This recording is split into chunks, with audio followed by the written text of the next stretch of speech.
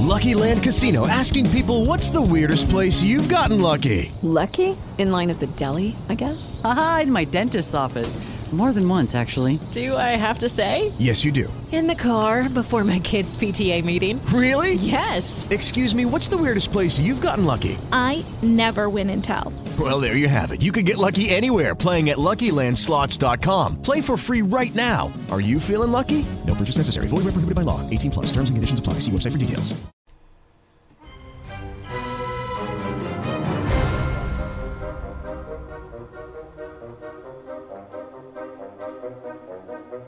It's time to turn out the lights, grab some popcorn, and watch some horrible horror movies.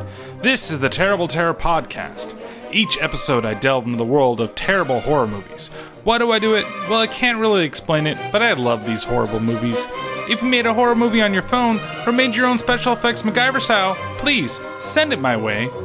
Now, what do you get when you take the biggest action star of the 80s and 90s, make him a drunk cop, and pair him with a story of Satan wanting to get laid? Why, you get End of Days.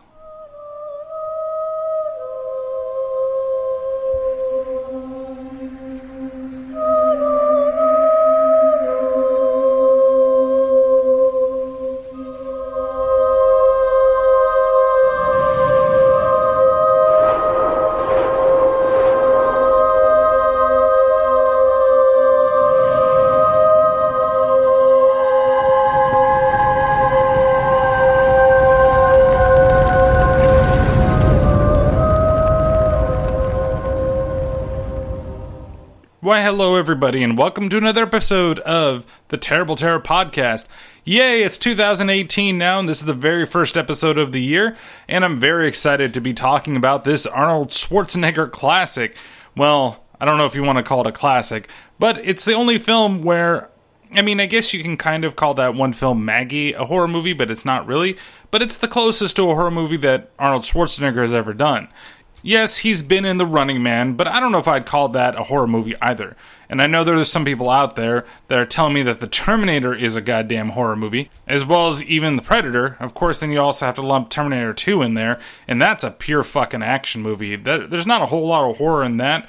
But The Predator, I can kind of see if people want to put it into that area, but to me, it's still kind of sci-fi action. So, my podcast, I'm the only one that matters. No, I'm just kidding here. Kind of.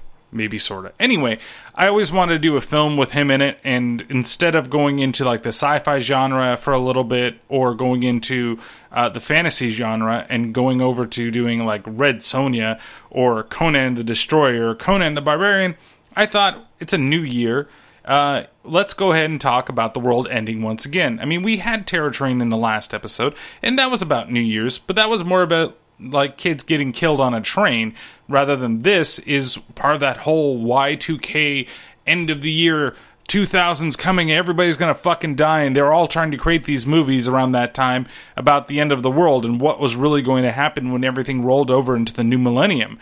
And surprisingly enough, we're all fucking here. It's 2018 now, and nothing's really gone past that point, right? We had the Mayan thing that was going on in 2012. That fucking fell through. I'm pretty sure the world will end at the end of 2018. I mean, one way or another, either this country's not going to exist anymore, or maybe the world's just going to blow itself up. We're going to finally find that aliens are real. It's going to get all Independence Day, and Will Smith is way too fucking old to help us now. So for the time being, let's indulge my fantasies, and let's talk about this wonderful movie from 1999. I don't know what your guys' experience with it, but I remember seeing the trailer in theaters and thinking, like, man, I was so fucking in love with Arnold when I was a teenager. Like, I could go see a lot of his crappy movies and still find reasons to like it. Erasure is one of the ones that, God, I watch that thing now, and it is absolutely horrible. But at the time, I was great. And there was that one film where he had a twin, I think it's called The Sixth Day, and it's like, It's not the old Arnold that you wanted to. And this was kind of within that time frame. And I was so excited to go to the theater and be like, all right, this is it. I get it. Arnold is going to fucking fight Satan. I mean, they basically give it away in the trailer, right? He's in the cathedral and all the chairs are blowing up and then something pops out. Oh, I can't wait to see what Satan looks like. I can't wait to see what the fight looks like. And then you got End of Days. where he plays an ex-cop, a drunken ex-cop, that has to go out and protect a woman from basically being fucked by the devil. That is the whole goddamn theme of the movie. I don't really ruin anything for you to telling you, like, what the whole plot of this thing is. Of course, you know, it's a lot about prophecy and that type of thing, but I don't remember the runtime of this film, at least, you know, from what I remembered seeing it in the theaters. And then I sat down and started watching this film and realized that it's over 2 hours long. That is way too long. In fact, we get 2 different types of cold openings to this movie. Technically, if you really want to get really deep into it, you get 3. You see, the movie opens up in the Vatican, and it's in 1979, and basically somebody sees something in the distance, and there's some weird eye, like with a eyebrow over it that's in the sky. Well, it's the moon and a cloud, which is called the God's Eye, or God's Eye. And there's one priest, and he's kind of sitting and looking out at the sky, and he runs over to his books, and he opens up this, like, parchment, which is in this really nice, like, tube. Like, that paper looks fucking fantastic. I need to find one of those tubes to preserve all my notes for this podcast, because in, you know, like 70, 100 years or something like that, I want people to find these and be like, man, we gotta bring that guy back to life and make sure that he continues his podcast for everybody to listen to. So he rushes into the room where there's a bunch of other different priests and cardinals sitting around with the Popa. And he tells the Popa, and this is all in Italian, you know, that the God's Eye is here, so the prophecy is about to, you know, commence, this person's going to be born, and everybody's speaking Italian except for one dude that's, like, from New York. And he's like, the Pope speaks in Italian and is like, we got to watch out and we got to find this girl. And then the guy's like, no, we got to kill her. And the Pope's like, we don't kill anything. And then he speaks back to the Pope in English once again and tells him that he was chosen to bear his child. If she lives to bring about the end of days, there will be no redemption. All our souls will perish. So, of course, he wants to kill her, find her, and kill her. And the Pope, he's like, no, we can't do this. We have to, it's not God's will. We have to make sure that she's okay? And so, yes, I know, flawless fucking Italian accent. So he decides to send one of the other priests in the room to go and find this child that's going to be born. And then it fades out. And then we get into New York at the same time, 6 hours later, to where a baby is being born. Okay, now give me a big push. That's it. You're doing great. That's it. Okay, stop pushing. I have the baby's head. Okay, don't push yet. Okay, now one little push ought to finish this off. One little push. You have a beautiful baby girl. She's so beautiful. She's so beautiful. Just gonna take her and clean her up. Hospital rules, please. You'll have her back before you know it. I never knew it was hospital rules to automatically just take the kid and then take him downstairs through a hallway that's basically empty, but people are still watching you push it into an elevator and then take the baby into a secret little, like, compartmental area where there's a guy that's wearing a pentagram who looks like, oh my god, it's that guy. Now, I mean, if you've watched this film before, you'll know who I'm talking about. The actor's name is Udo Kier. And it could be Kier, or I think it's of German descent, if I'm not mistaken. But he's that guy that you see in those films, and you're like, oh my god, it's that guy. I don't know how to exactly describe him, but if you look up the actor, you'll know exactly who I'm talking about. He's been in a bunch of random type of horror movies. He usually plays a German. He was in that movie Iron Sky as, like, one of the main generals of that film. He is, like, perfectly creepy and great for this role, but at the same time, who the hell lets a nurse go through a hospital wearing a fucking pentagram? Like, he's got it straight on top of his chest, and he's just there waiting. Like, and the fact that she was able to bring this baby all the way down here, and not just over to the fucking sink. Well, we have to make sure we go clean him. Now it's going to take me about an hour and a half because I have to do this. I have to go. We need to make sure that she's nice and clean for when she comes back to you. And then she, like, takes her downstairs and takes her to, Udo Weirdo over here. and fucking, like, he takes a snake, slits it open, spills blood all over on top of her. I guess snake blood is the way that you clean things in this fucking world, and then puts some of that blood into her mouth because she is chosen. She's got, like, the mark of the devil on her, and which we have to kind of understand, well, we know that there's a mark at this point. I'm spoiling it, telling you that this is the mark of the devil, but they've kind of already talked about it in their Italian scenes, and so she then cleans the baby up once again and brings her back to the mother and asks her what she's going to name her, and the name is Christine. And that's when we fade over into modern day New York in 1999, and we get one of the first radio spots that kind of separate the different chapters in the movie, though not really, because two come really quick and the other one comes right before the end of the film. WBAZ time is 8:06. 3 more nights, New York. 3 more nights left in the century. 3 more nights left in the millennium. 3 more nights until every computer fails. 3 more nights until the biggest celebration in the history of this city starts in Times Square. Where will you be? Who is this Casey Kasem wannabe motherfucker here? He's talking about fucking Y2K stuff happening. You guys remember that? Maybe some of you are actually a little too young to even remember this. The other thing that's really weird too is when they do the landscapes of New York City, and I know everybody fucking says that, but it's still fucking weird to see the Twin Towers just fucking standing there being a predominant shot of New York City, right? That's what you remember, at least for me, whenever you see images of New York City. That's automatically like the big landmark. And of course, it's always weird when you see a film and it's just right there, kind of in your face. So it's not one of those times where the film has come out and they decided to just remove that, from it later on in its lifetime, because, well, it came out in 1998 and shit was going to go down for another 2 years. So of course, the Y2K thing was also huge at this time. The end of the whole thing, all the computers are not going to be able to roll into 2000. It's going to send everybody back into the fucking Stone Age. It's going to be pandemonium everywhere, cats and dogs living together. Everybody's going to just jump out of the window like the fucking stock market is ending just because the computers aren't going to work anymore. I remember everybody had to install those stupid little bug patch fixes to hopefully get their, CPU and the operating system to make sure that it rolls over into the year 2000. You know who forgot to do that update right away? This guy right here, and nothing fucking happened. Everything was perfectly fine, and then I end up just installing the updates later, as it were. But it was such a nothing thing that they were able to actually do this computing. Like, everybody just thought, oh, well, the year 2000 doesn't have anything to do. We're just going to deal with it later, and it's going to be a fucking, hot fix. Just like nowadays with software, right?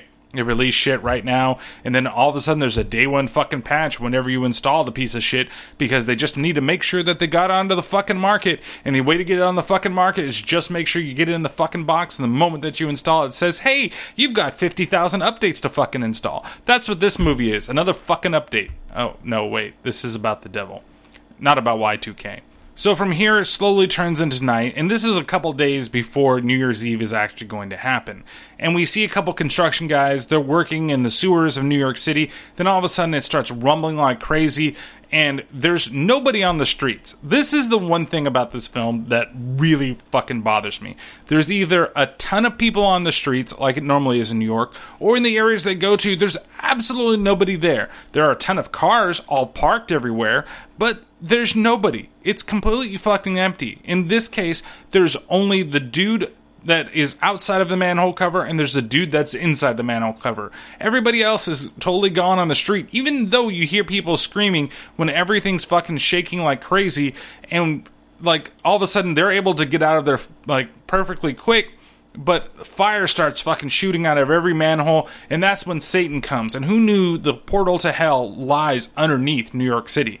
Thank you, End of Days. You've proven my theory right. That's where fucking hell is. So from here, we start to follow Satan as he's already popped out of the sewer, but he's kind of in invisible cloak mode.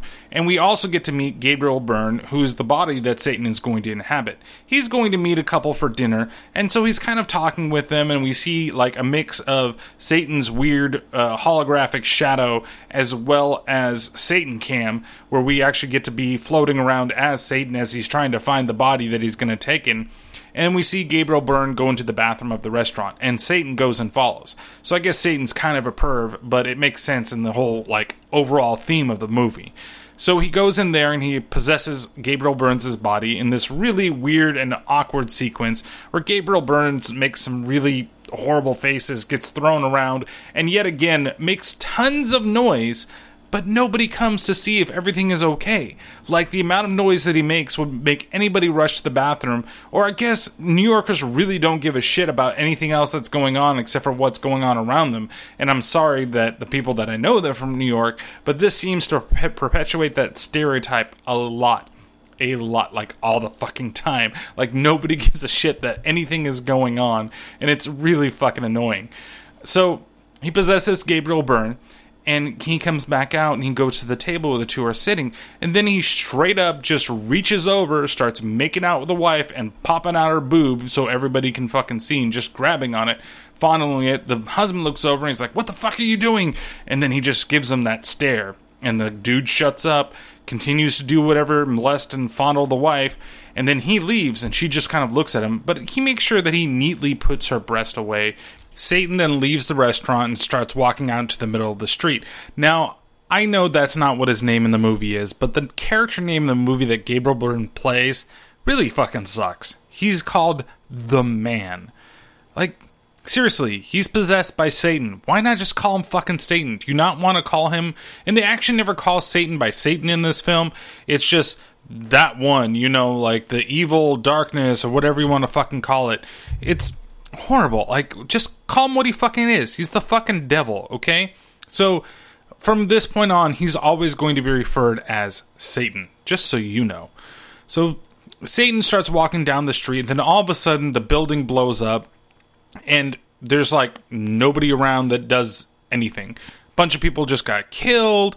There are a couple cars in the street that just keep driving, it seems like. Like, there's two taxis, and taxis are all over the fucking place in this fucking movie, and they're just driving along, and then it explodes, and it pushes them a little bit, and they keep driving forward. Nobody stops, nobody, like, walks out, it's like, oh my god, and sees him walking from the fires. Really, nothing happens at all. I mean, Satan, he just kind of walks out of the flame, you get the little smirk on his face, and then it starts fading into morning, where we get the second radio spot of the movie. You're on Gotham Talk. Say something interesting. I'm trying to figure out what everyone's predicting here. Is the world going to come to an end at exactly 12:01 on New Year's, or is it... I'll tell you what, lady. I think you should play it safe, not quit your job just yet. Tell you something else. In 2 more nights, this place is going to see the wildest party ever. We're going to be there with the first 100 callers. We're going to make the most noise, and we're going to be the craziest. And if the world comes to an end, well, what the hell? We're all going to be together. And if it doesn't, and I don't think it will, then we'll all have the best time anybody. So as the radio signal slowly fades out into this darkened room, we see that Arnold is sitting there, and he's got a bunch of booze bottles around, and he's got some pills there, and there's a gun in front of him. He grabs the gun, he looks at it, he's got one bullet in it, he takes the gun, he puts it up at his temple, and then there's a knock at the door. We get introduced to his best friend, who's played by Kevin Pollak, and again, the character that he plays is named totally different from what he gets called in the film. Now, I'm not going to say it right away because there's one scene that's in the movie where you actually hear him call him by his, well, I don't know if it's like a friend name or whatever it is, but the character, for the most part, in the credits on IMDb, in most places, is called Chicago. Though, again, Arnold's character calls him something different. Arnold's character also goes by the name of Jericho.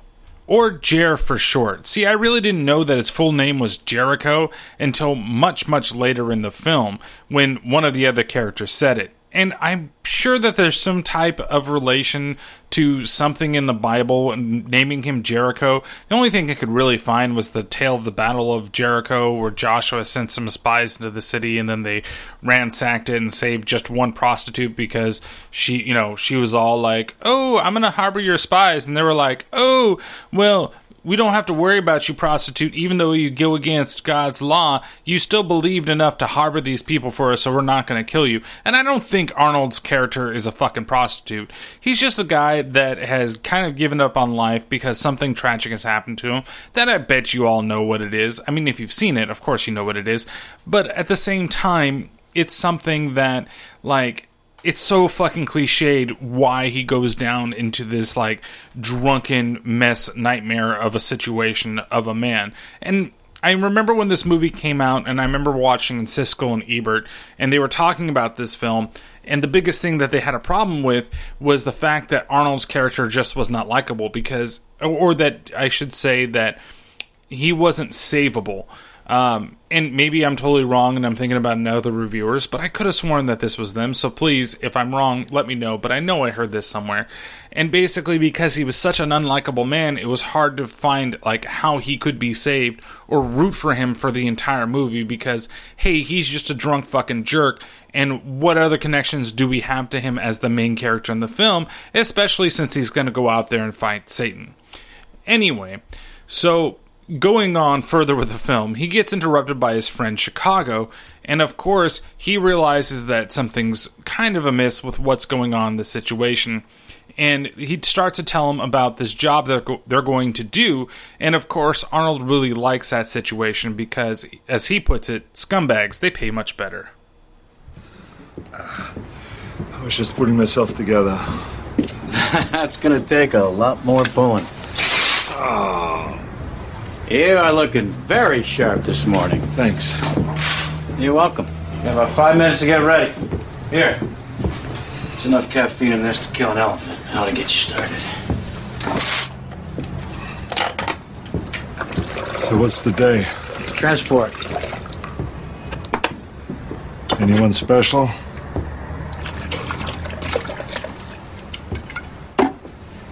Now just some Wall Street scumbag. Why the hell does he need all this protection? Well, I guess he fucked with some people that didn't like being fucked with. Personally, I like scumbags. They pay better. So he starts to put together his shit smoothie. I mean, he puts the coffee in the damn blender, and then he throws in, like, some eggs, some bananas, a whole, like, it looks like a fucking shoe gets thrown in there, and he just mixes it all up, and it says, down the hatch. Meanwhile, Kevin Pollak actually finds the gun that he was going to kill himself with, and he realizes that it's another one of those days, and he's glad that he was able to get Arnold out of the situation. Flash forward, and now they're transporting whoever this guy that they're supposed to take care of. And they work for a company called Steel, which is like a security organization. And again, there's like a cavalcade of them. There's a ton of like helicopter. Well, there's one helicopter that's flying around, but there's a ton of security going down the New York streets. And all it is really filled with a bunch of fucking taxi cabs everywhere, blocking every lane.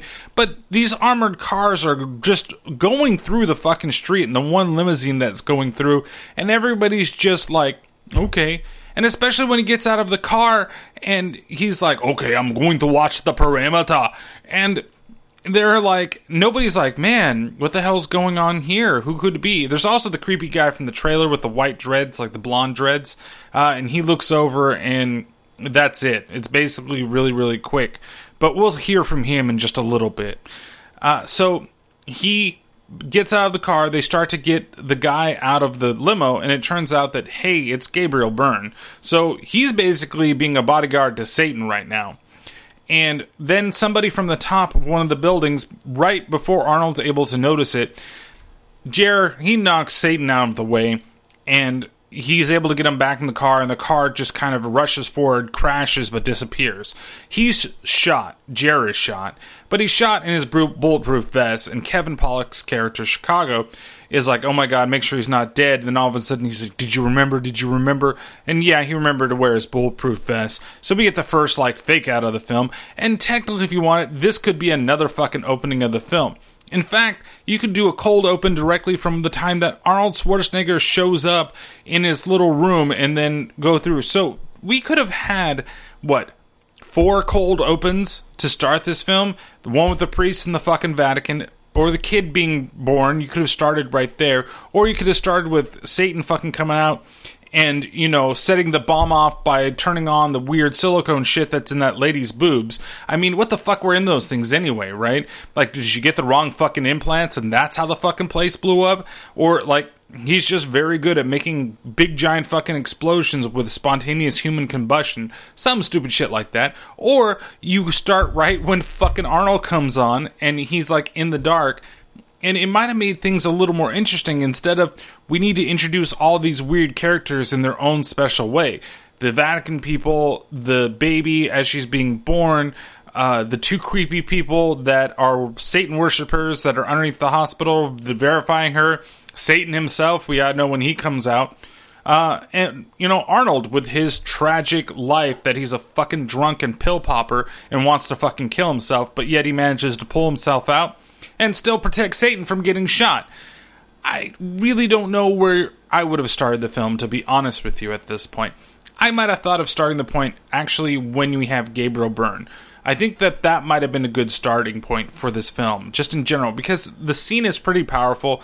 To just have him all of a sudden, you see those two workers, and maybe you start with the first radio bit, and then all of a sudden the fire shoots from the ground, here he comes out, and he takes over the body, and you go from there. At least leaves it a little bit interesting and kind of a mystery of what's going to come. Like, why is Satan here on Earth? I know trailers told us most of what was fucking going on, but in that case, I feel that it's a lot more, like I said, interesting to, and I hate that I keep using that fucking word over and over again, but it definitely draws you in better to this film, in my opinion, and it shaves a good 15 minutes off the beginning of the film, because this movie is fucking long, but you could also maybe even start with the Arnold thing. And you could even go back, if you did start with Satan first coming to Earth, you can explain the backstory stuff that actually happened with those people a little later on in the film when we actually meet the grown-up Christine. So it's kind of a weird bag when you think about the beginning of this film, the fact there are 4 different fucking starting points that all make perfectly good sense, but I think being arranged might have made it a little better. Now that I'm off my starting point high horse, let's get back to what's going on. So we get a big action sequence that actually is pretty fun.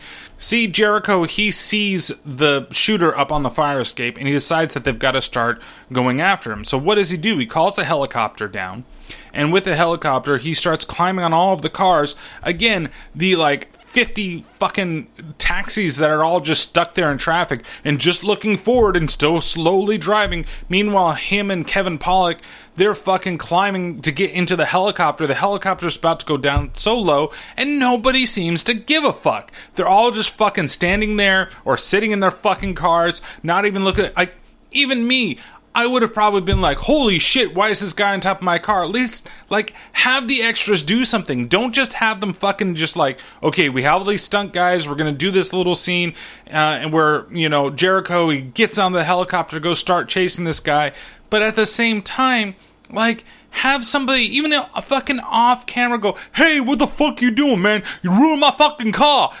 Whatever you want to do, whatever shitty fucking New York accent you want to do. I mean, it's not as good as my Italian accent, let me tell you that. But something. Give, some type of realism to the surroundings that you have here. Instead, you've got people that are just obviously sitting in their fucking cars just to drive fucking forward. So he gets onto the helicopter along with Chicago, and they start flying after this shooter. And they're like, well, you need to land on the roof because we need to be able to catch him.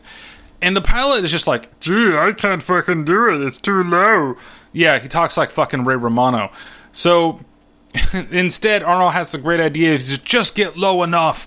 And he jumps off the helicopter while being attached to a wire, and all of a sudden the guy, the homeless dude that's been firing at them, he starts making a run for it. Arnold is able to catch up to him by being at the bottom of the cable and the helicopter flying forward, and right before the crappy old man decides to jump off the roof, Arnold grabs him and they struggle, but homeless dude, he still has another gun. And so he starts fighting at Arnold in some of the worst green screen that I've seen in a while. But again, that's probably because I'm watching an HD movie, an HD version of the movie when the movie was not really filmed for this type of screen. So you see a lot of the imperfections when they do a lot of the stunts very close up. Nowadays, you'd still have it, but it'd be blended really well where it wasn't blended so well here. Maybe it would have been pretty good in the theater. I remember this being actually a very fun scene, and it truly is. It's a pretty decent action scene. And when he jumps out of the helicopter, it's kind of exciting. And when he's chasing him, it's a little silly because he's like, oh my god, I'm gonna get you. I'm gonna get you. And like, the helicopter can go so much fucking faster than that dude can fucking run. You shouldn't have to grab him the last minute. The gunfighting thing is okay, but it's kind of silly at the same time. And it gets to the point where, you know, Arnold's able to fucking matrix his way past the bullets that are being fired at him in the fucking head. And he drops the guy after them both dropping to a certain lower point, and the guy drops through like a glass ceiling onto like a flower cart or some type of like florist boutique thing on the side or where the fuck it is. And then finally you do get some reactions from some of the extras that are around there, and you hear an audible the homeless dude is able to actually get up and start running away. Arnold repels the rest of the way and decides to go ahead and follow this guy down into the subway tracks below.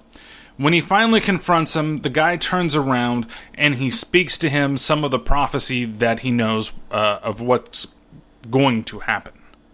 Oculus Day! 1,000 years has ended! The Dark Angel is loosed from his prison! Get down on the ground and put your hands behind your head. You don't know what you've done! Get down or I'll put you down! 1,000 years has ended! You don't know what you've done! And then he proceeds to shoot him in the fucking kneecaps. I thought that was pretty cool, to be honest with you. Like, he literally is like, I'm gonna put you down.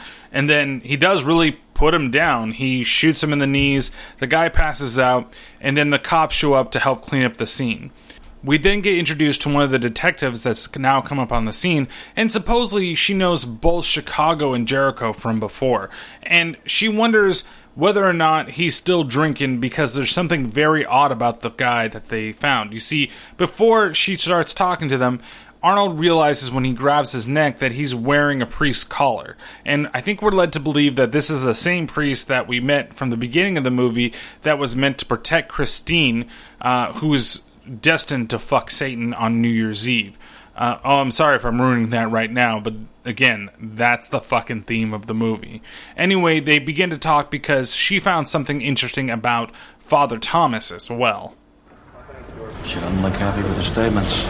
Should have just killed that son of a bitch. Less paperwork. Hey, Detective. Bobby? Yeah, Jerry, it's been a while. Hey, how are you, Marge? Can't complain, you? It's a nice day to jump out of a helicopter. Ah, just doing my job. Now listen, something I gotta ask you. Yeah, what is it? You still drinking? Oh, yeah, we got all liquored up this morning. We start every day that way. I'm just reading his statement. You said here the guy spoke to you.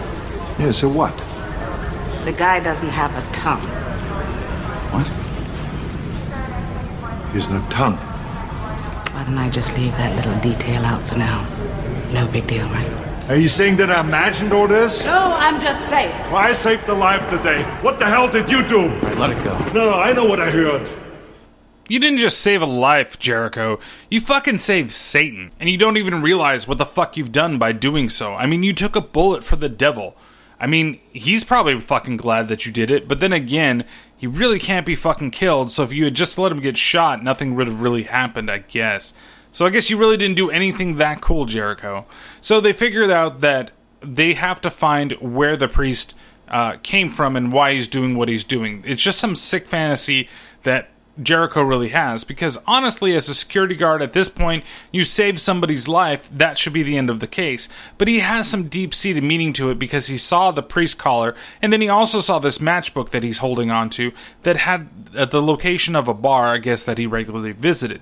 So they go over and they start asking questions, and the bar owner tells them exactly where the guy used to live. There's some quip in there about how Arnold is a drunk and he knows exactly how these things work with bartenders, especially if you go there all the time and there's, ooh, I have a lot of experience, and it's just fucking, it really seems to be a staple in these, weird action movies like this. They have to throw in some type of, situational banter between these two characters, but him and the best friend or whatever it is. It seems like Arnold always wanted to have some type of really stupid, one-liner or quippy type of thing to say, and it feels a little forced to have it in at this moment in the movie, in my opinion. I mean, it could have just been cut out. But they go down into this, like, really dank and dark, like, apartment building that supposedly this priest has been living in. For some reason, there's no such thing as a light switch until some other people arrive in a little bit. Otherwise, they're constantly looking around the apartment, and there's something on one of the walls that Arnold finds really interesting. Listen to this. I've seen the earth laid to waste. I've seen the horror to come. Isn't it a sin to wish you were never born? The 1,000 years have ended. 27. It ends in a football score. That's nice. Yes, Kevin Pollak, you're there to be the comedic sidekick. I get it, you're making little jokes here and there. Actually, you know what? I really like Kevin Pollak, and I do like him in this film, too. It's just, like, it seems a little bit forced, and sometimes this seems like this is one of those Kevin Pollak, I needed money type of movies, so I'm going to be in this because it's probably going to make quite a bit of money since Arnold Schwarzenegger is our big drawing action star for this film. So they look around the shabbled apartment a little more. They manage to find the priest's tongue that he did cut out. And then there's actually a pretty good cat scare when Chicago goes to open up the fridge to see what's in there. And then all of a sudden there's a black cat that does his little and then jumps out at him and jumps towards the screen. And I wasn't really expecting it, and it got me a little bit, to be honest, even though I was watching it at home because it was, like I said, so unexpected. But inside there's a weird, like, pickle jar with no pickle juice, but a picture of a girl. And then we flash over and we see that there's this girl, she's walking over to a grave, she's putting flowers down. I'm assuming that this is Christine. In fact, we all probably know who this is. And she puts down flowers in front of a grave, which is for her mother and her father. And then we cut back over into where Jericho and Chicago are looking in the apartment, and they're talking about how they have to find this girl in the photograph. This guy is no ordinary hitman. No, this one's extraordinary. Let's get the hell out of here. This place is making me itch.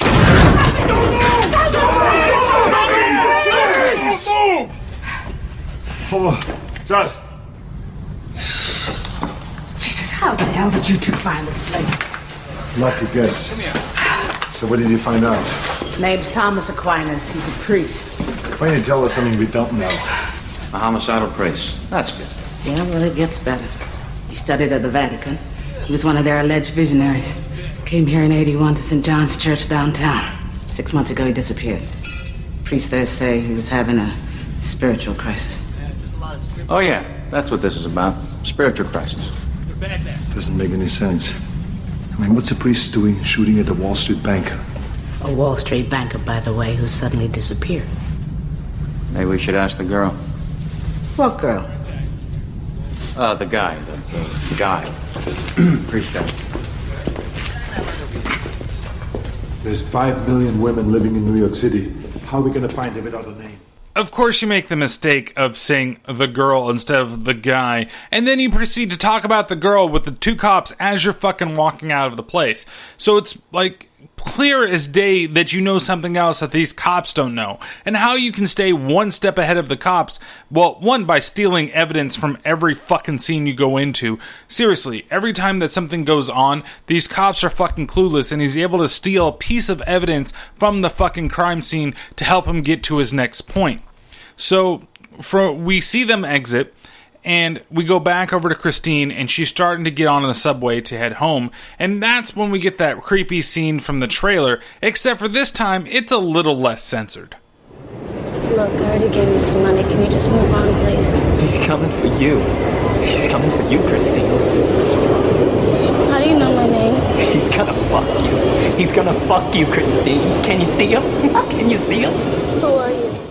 That's right, it's that blonde-haired guy that we saw earlier in the film, and the one from the trailer. Like I said, it's not very PG as it was in the trailer, especially since it's like, he's gonna fuck you, he's gonna fuck you, he's gonna fuck you. I think at least 4 fucking times in that little span of dialogue that he had, and the only dialogue he has in the whole movie, because he turns into, like, what she later calls porcelain, but it kind of looks like glass, and when she goes to grab him, he just completely shatters. It goes back over to Arnold. He's back in his house, and he's looking at things. He's first gargling some fucking vodka, and then he starts looking through his stuff, so we get a little image into his sordid past. He has a bunch of items that he looks at. One that includes like a little like music box type thing. I'm not exactly sure what it is. It could also be just like a porcelain jewelry case or something like that. And then he gives the worst fucking like crying face that I think I've seen in a movie. He's trying to be super emotional and be like, oh my God, I'm so hurt and pained for something that's happened in the past. But really, it just looks fucking ridiculous. From here we go and we see Christine's now back at home, and she lives in a really fucking nice place. I mean, like, this is balls to the wall, one of the nicest houses I've ever seen depicted in New York City. And it's amazing what she has there. Everything seems like it's just been given to her, even though her parents are fucking dead, which is very, very odd. So she runs upstairs, you hear a voice in the distance calling out to her, hey, what's up? And she's like, no, I need to make a quick phone call. And that's when she calls her doctor to tell him what's been going on. And we see a very familiar face in the middle of this clip. Now, you'll kind of guess at that point when the reveal happens, but it's a doctor that we saw earlier in the film that was, well, sacrificing a snake over her baby body. Hello, is Dr. Abel in place? Who's calling, please? It's Christine York. Christine, listen to me. We've been over this before. It's a terrible thing to lose your parents. I know it was a long time ago. The holidays always make something like that feel much worse. Understand, these dreams are your creation. There's nothing real about them. You control them. They don't control you. Take another Xanax to relieve your anxiety. You're fine. Trust me. Another vision? Why didn't you tell me? I didn't want you to worry. I'm your stepmother. It's my job to worry. No big deal, really. Just someone on the subway car turned into porcelain and shattered. What's wrong with me? Why do I see things? Why am I so different? You don't know how special you are. You're better than everybody else. Just remember that. I don't want to be better or worse. I just want to be normal. I want a normal life. You have to have patience. All good things will come to you. You'll see. That's right, you're not normal. You're meant to be the receptacle for Satan's baby goo. You just gonna lay there, he's gonna fuck the shit out of you, put his child up in there so the end of days can be fucking brought. I mean, that's better than being normal, right? I mean, your whole purpose in life is just to be raped by fucking Satan. I mean, that's great. I mean, I guess that would be great for a Satanist. And you can hear there, if you recognize the voice from earlier in the film, that's the one that washed her off and took her away from her mama. So there is a little information about them later on, so I won't ruin how she's in her life and how she's controlling her at this moment. I'll just ruin it later on in the podcast. We go back over to Jericho, and now he's arrived at the church that the Father Thomas was working at before he went fucking crazy. He runs into some of his colleagues, and he begins to ask him about what Father Thomas was looking at and the fact that he actually went crazy. We get a little bit of backstory for Jericho in terms of what its beliefs are, especially when he's confronted with what this could possibly be. I've already told the police. Thomas was a friend of mine and a colleague. He had nothing to do with what happened today. Well, there was no one else on that fire escape. You don't understand. I understand getting shot at, and I don't like it. He shot at you? No, he shot at my client, and I happened to get in the way. Who's your client? Well, that's irrelevant right now. What I want to know is, why would a priest try to kill someone? Listen, you've been drinking. I've got 14 years sober, and I can spot that. Well, good for you. Your friend and colleague, was he working for someone? Yes, he's working for God. So God ordered a hit on an investment bank. There's an awful lot that you don't know. You think you're seeing everything, you haven't. There are things you never dreamed of. There's another world out there. Thomas saw it, and it destroyed him. Well, I've seen a lot too, but there's nothing that will make me cut my tongue out. Yeah, well, wait a few days. What happens in a few days? Did Thomas tell you about a girl? No. I see. Do you believe in God? Maybe once, but not anymore. What happened? We had a difference of opinion. I thought that my wife and daughter should live, and he felt otherwise. So that's Rod Steiger. If you don't know who he was in a bunch of films way back in the day. And this is probably one of the more, I guess, notable roles. And it was very close to him passing away. He passed away in 2002, and this is one of the last big films that he actually did. Of course, you could always call maybe one of his last movies The Last Producer, but that doesn't seem like a movie that a lot of people really knew about. I mean, he was in like Pool Hall Junkies and a couple other little films and minor roles, but this was probably one of his last like major roles that I can remember him being in at least a theatrical film. So he basically tells him to go away, and he goes into the back room, and Jericho, of course, follows the priest. He goes underground. There's some random woman down there with stigmata, and he's like, what the fuck is going on? They're like, you don't understand what goes on in the other world. And of course, Jericho just fucking leaves. From here, we cut over, and we see that Udo is busy having dinner with his family, and he's talking to his daughter and his wife. And his daughter's like, well, I just don't want to go back to this college for blah, blah, blah, girl problems, blah, blah, blah, blah, blah. I don't really care about this character. The only thing I know is that fucking Satan is finally fucking showing up to one of his fucking followers and enters the house, and that's when things get really fucking weird. It's you. Where is she? The girl is safe. And what of the world? Everything is as planned. Our acts go unnoticed, unquestioned. We're everywhere. Daddy, who is it?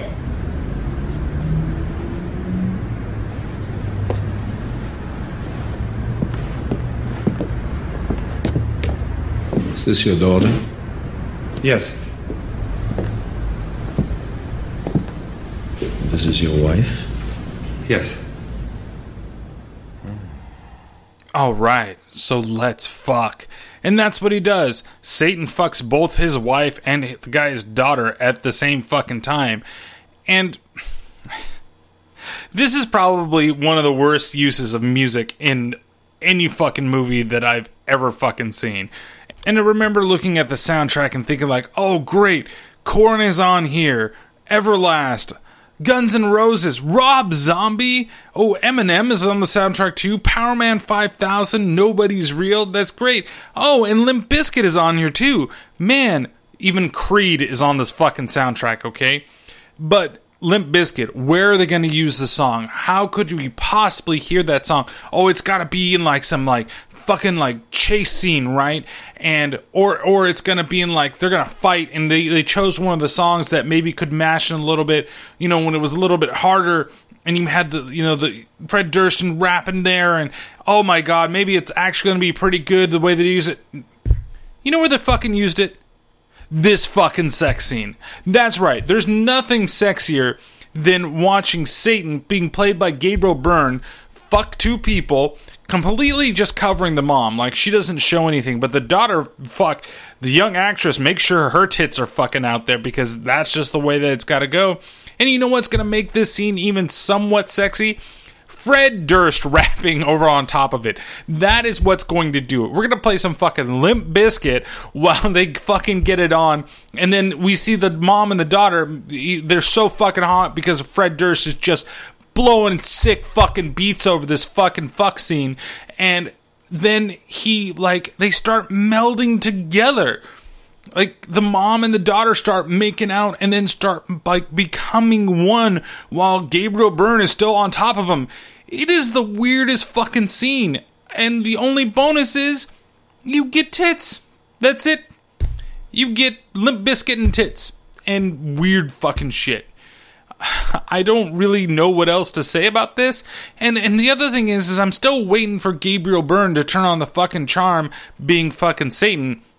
And he really hasn't said a whole lot up until this point in the movie. And he still really doesn't for a while. But I promise you, when he does, it's gonna be fucking magical. Just like Fred Durst. So towards the end of the sex scene, you see Gabriel Byrne turn his head and look towards the camera, and then we go into the mind of Christine, and she's imagining that she may be the one that's on the bottom there, and of course she kind of freaks out once again. Night then fades into day, and we get another radio little spot to kind of transition us into the next act of the movie. Throughout the country, the National Guard has been put on alert as a precaution in case Rudolph local... Giuliani urged all citizens and police to stay calm during this holiday season. Explanations yet for how blood on the hands of the Christ child, depicted in Michelangelo's famous sculpture of the In an atmosphere Pieta. of fear and panic, random acts of violence are being attributed to satanic cults who seem determined to disrupt New Year celebrations throughout the world. Okay, so satanic cults all of a sudden are becoming a thing? I thought they were fucking hidden.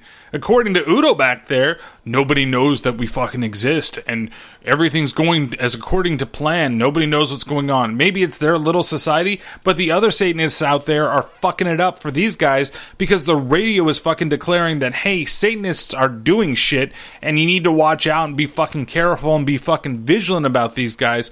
But oh no, Satan, everything's going fucking fine. No worries about anything that could possibly harm your fucking existence and your will to go on and just randomly fuck other people. In fact, you know what? It's going so well, and I'm not going to deter myself from anything that you do. You can go and merge my wife and daughter into one being, because we're all going to be fucking destroyed anyway, so you might as well fuck them and do what you want with them, because, hey, being turned into a cuckold by Satan is A-okay with me. Just don't listen to the radio, because the radio is going to tell you exactly what we're fucking doing. So Satan decides that he's going to go visit Father Thomas in the hospital, and he does. He approaches a cop that won't let him through, but then he says something about him and young boys, and it was very odd. And like, you belong with me is basically like your actions and thoughts and what you're doing and seducing these young boys is perfect for you to be under me. You know, I love it. But you need to let me through, like that type of thing. But I couldn't get if he was trying to say that he was a pedophile or if he was gay. And like, if he was a pedophile, I'm kind of not okay with people being pedophiles. Don't get that fucking straight right now. But I'm kind of okay if that's the innuendo that he's giving, right? But if it's because he's gay and he likes young men, that is a little odd, and I don't like the way that's written, even for 1999. I'm going to take it the first way, but I did have to rewind that scene a couple times to kind of understand what it might exactly be that was going on there. So he goes and he visits Father Thomas, and first he tries to kill him with secondhand smoke. He basically lights a cigarette, opens up the little thing, and blows in there. And Father Thomas, he's stuck to the bed because he's been arrested by the police while they're waiting to be able to, you know, talk to him and figure out exactly what he was trying to do. We cut real fast because we see that Arnold and Chicago, they're talking as they're coming up down the hallway to where Father Thomas is, because they do want to talk to him. They're like, well, he can't speak, but he can write, can't he? See, again, little mini jokes here and there that sometimes are kind of chuckle-worthy, but not really. And they step into the room, and then we see that Father Thomas has been crucifixed to the ceiling. We cut outside for a second, and we see that Satan is sitting out there watching some TVs, and he accidentally knocks into a kid. The kid gets kind of upset, and when Satan looks down at the guy's shirt, he has a shirt on, or a sweatshirt on, that says Satan rules. And of course, this prompts one of the funnier moments in the film.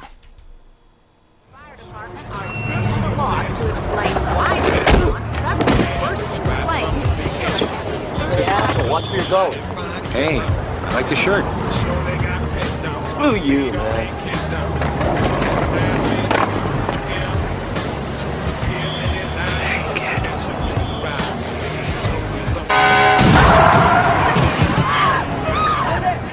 Nice shirt. So yeah, he basically kills the kid because the kid is being an asshole to Satan, even though he really loves the shirt that says Satan rules. It's probably one of the moments in the film where I really started to like what Gabriel Byrne was going to eventually do with him being Satan. You see, in the same year, he was actually in Stigmata, where he played a priest. And it's a much different role than what he's playing here, and it seems like he's actually having a lot more fun with this than he did in that film. We go back into the hospital and we see that Jericho is arguing with the cop that let Satan through. And of course he's trying to figure out what exactly happened and how this fucking happened here. I'm telling you, no one entered the room. Maybe he did it himself. Then how did he get the last scalpel in? It just keeps getting better. I've never seen anything like this.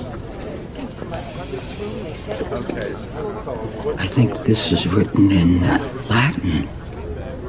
When the 1,000 years has ended, Satan shall be loosed out of his prison. This next part is not clear. I think it's in English. It says Christ in New York. So, one, how does that doctor know how to fucking read Latin out of the middle of nowhere?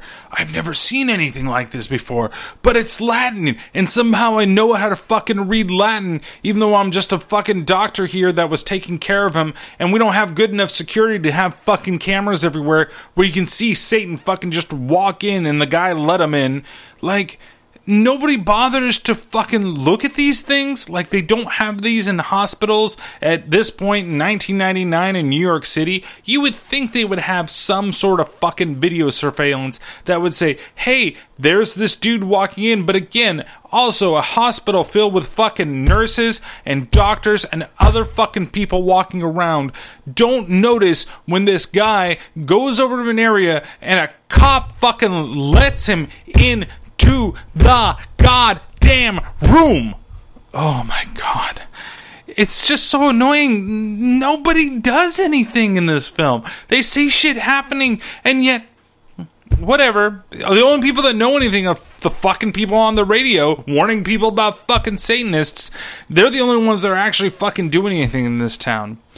So Jericho and Chicago leave the room, and that's when Jericho, man, becomes the best fucking police detective that is not a fucking police detective, where he realizes that Christ in New York isn't what it actually means. You okay? The guy cuffs words into his chest. Someone else nails him to the ceiling. What's not okay? So where are we going? The girl. I got to talk to her, find out what she knows. Wait, we don't have a name, all right? That would help. Well, maybe we do. Maybe it's not Christ in New York. Maybe it's Chris in New York, Christine in New York, Christine York. And let's run a DMV check and find out if any of those names come up.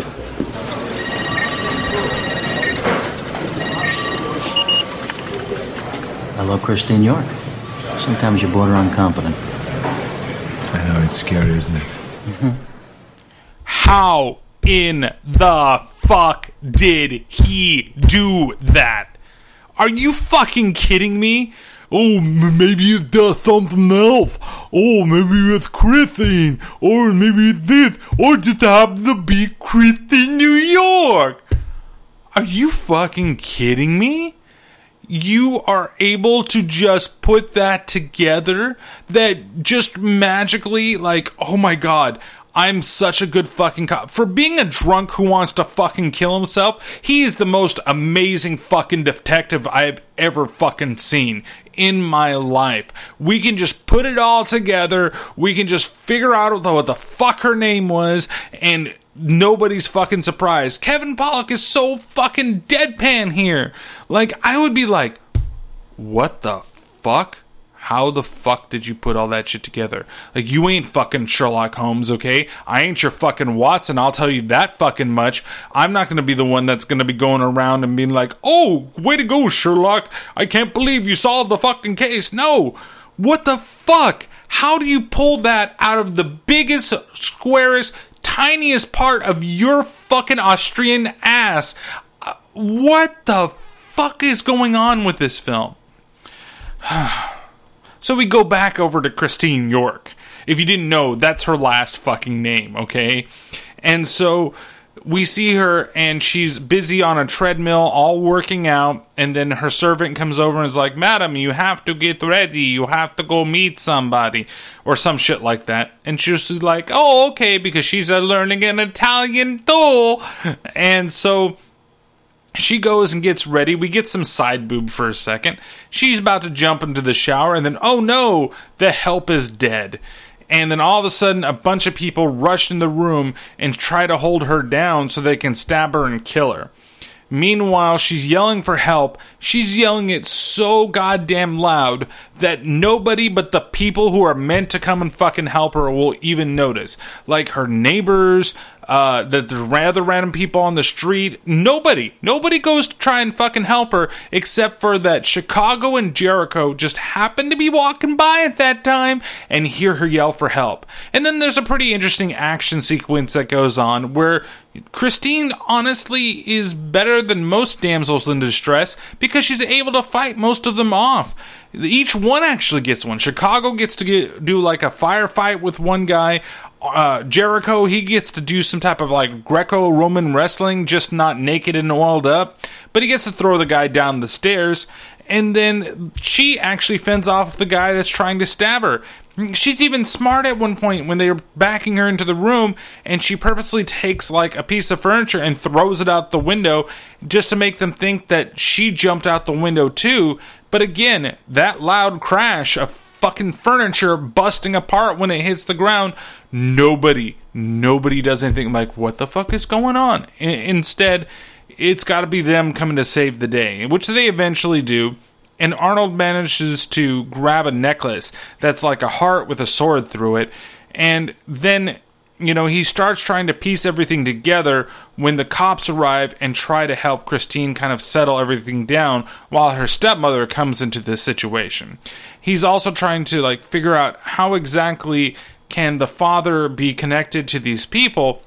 And he actually finds a connection to her because he finds the same music box that his daughter had in her possession. Hey, relax me. You want one? Oh, thanks. I drink. My little girl had one just like it. Really? Mm-hmm. Yeah? You snooped through her stuff without asking to? When I was looking for something. What are you looking for? A connection. Most days I don't feel connected to anyone. I noticed a lot of religious books outside. Oh, they're my stepmother's. Is she a big believer? No, not really. It's mostly just kind of like a hobby with her. Do you know a priest with the name of Thomas Aquinas? No. Is that your connection, religion? I've seen a lot of attempted murders, but I've never seen anyone perform the last rites before. Christine! In here! Are you all right? Oh, my God, I just heard what happened. Did they hurt you? I'm okay. Look, Carson. I know. I'm just so glad you came along when you did. Thanks. What we do learn out of this situation is that when her mom died unexpectedly when she was younger, the nurse from there actually married the dad, and then the dad died, and so she's the sole protector of this girl. Now, nothing like it's, freaky or anything, like you shouldn't be suspecting her if all of a sudden the mom dies and then he marries that. Of course, we don't know what the dad actually looks like, and who knows if the dad was a Satanist too and just figured out that this is the person that I need to fuck to make sure that, it brings upon this girl that's going to be Satan's fuck toy for the rest of, our days, until the end of our days, if you might. But seriously, like, who would just get with this lady? Like, I saw the lady that was giving birth in the beginning, and I know, this is probably me being mean to somebody else, but honestly, like, the difference between the two is night and fucking day, unless she has magic fucking Satan powers that make her, like, way powerful and overbearing, and you can't get away with it, and she can just, like, give you those Dracula 2000 fuck me eyes, it's impossible. Like, I wouldn't give up the mother of my child and all of a sudden be like, okay, maybe there's like a loving thing, because she came in and she's like, oh, I'm going to take care of you and take care of your daughter while you're dealing with this. And then slowly, surely did like the babysitter type thing and ended up being with the dad. But she was left everything that the dad had, and now she's living the comfort life of a Satanist that's basically grooming Satan's fuck toy to be Satan's fuck toy.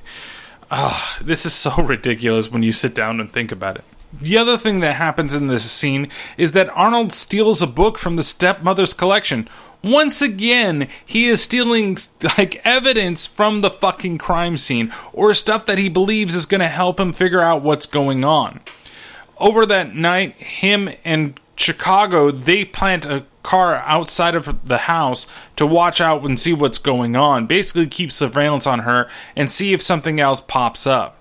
He figures something out while he's reading the books, and he decides to go over to the house and talk to Christine and try to figure out the reason why these men would have attacked her inside of her house. I took this from one of your attackers. Did you show that to the police? No. If it did, it would just end up in a small plastic envelope on one of the large shelves. That's pretty cynical. Well, I put a few of those envelopes up in that large shelf myself. I used to be a cop. Now, this amulet is from a Masonic order and a former sub-herald of the Vatican Knights. The Knights of the Holy See. They await the return of the Dark Angel to Earth. So, the men that attacked me are devil worshippers? No. This says they're the good guys. They're the ones that's supposed to stop the devil worshippers. Those were the good guys? What does that have to do with me?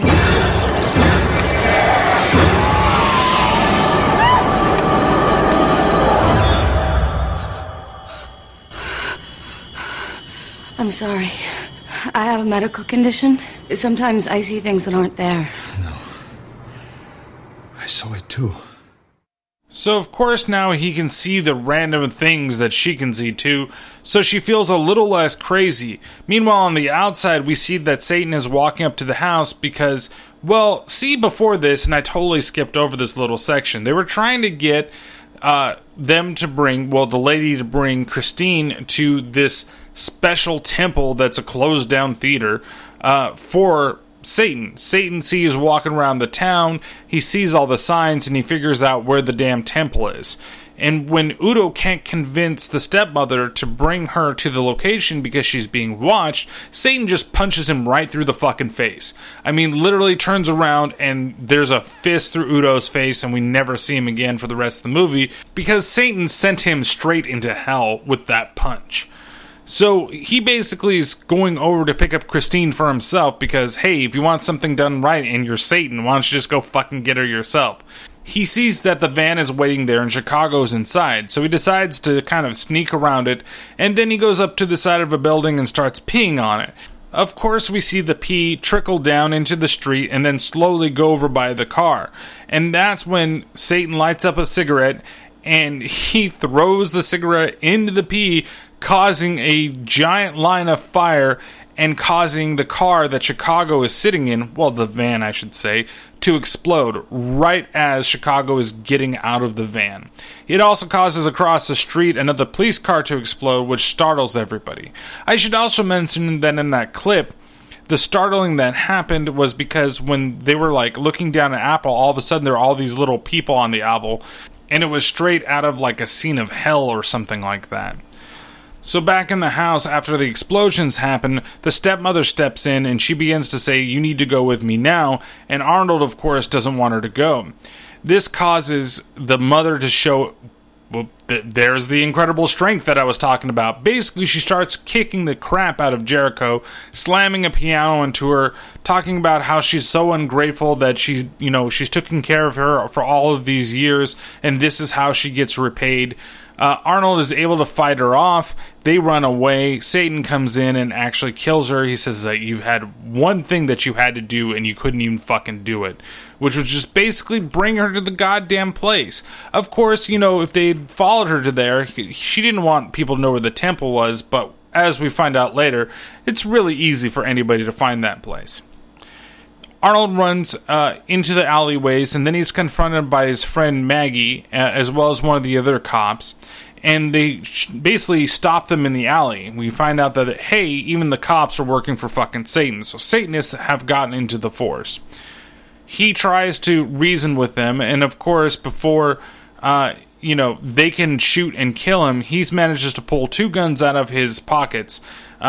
His sleeves, I should say, because he puts his hands on his head, pulls out the guns, and blows the two of them away. They run off into the woods. Satan, of course, comes by and says, well, I don't need you anymore, but I still need Maggie, and so he brings her back to life.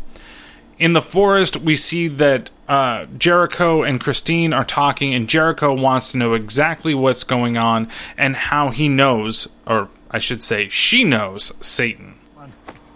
Get up. My best friend is dead.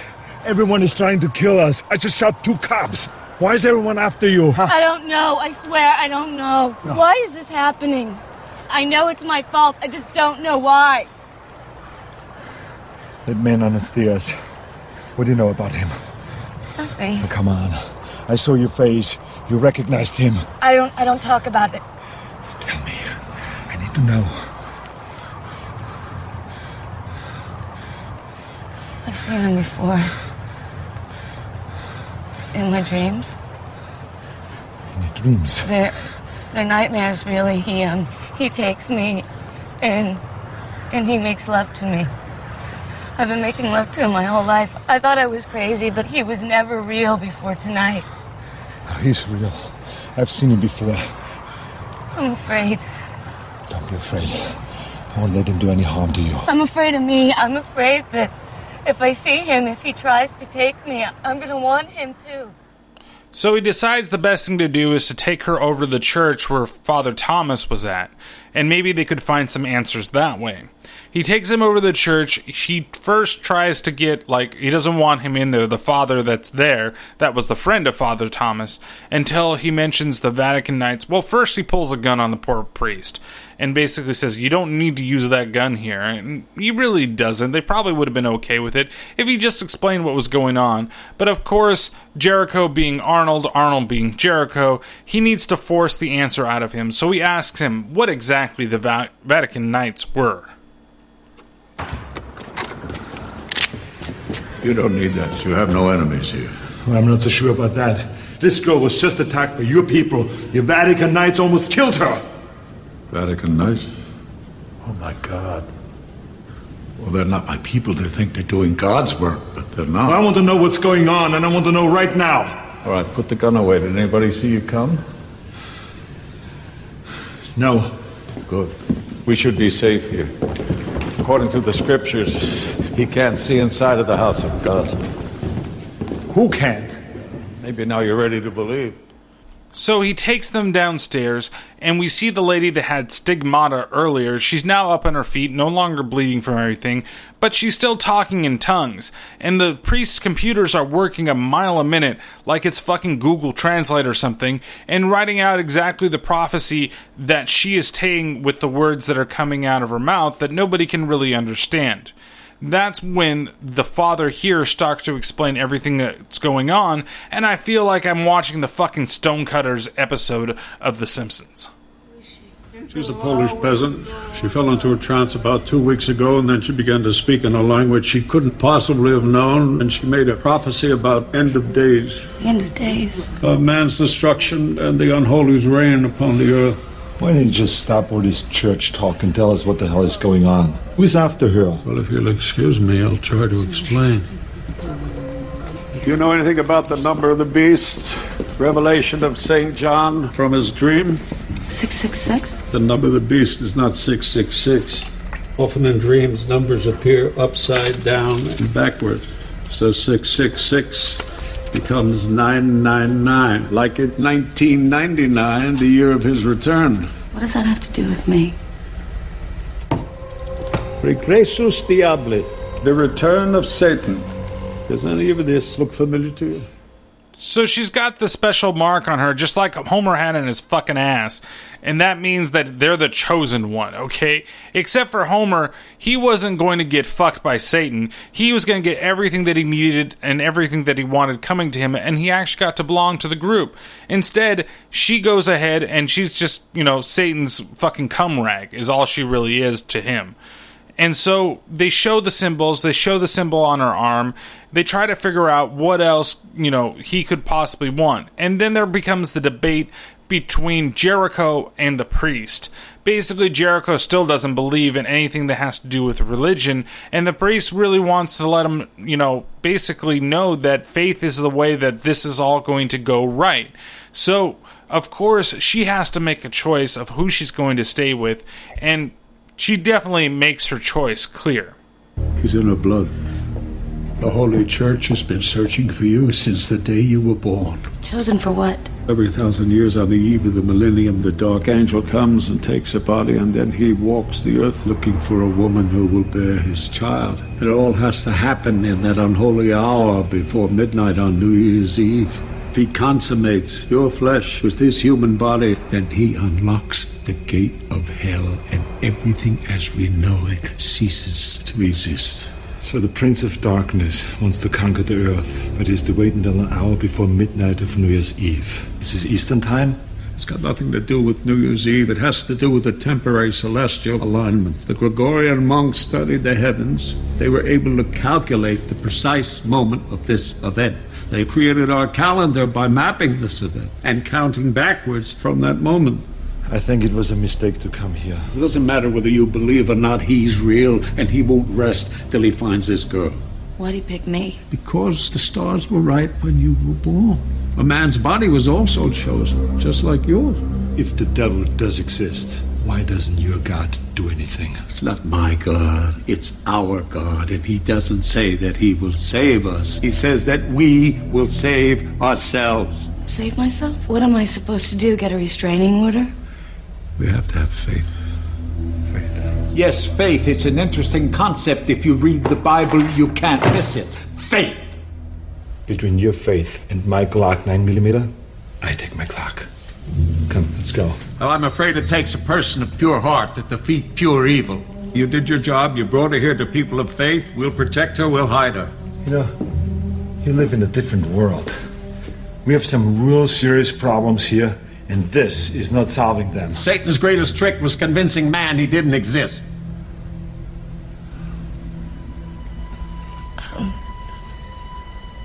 This all feels true to me.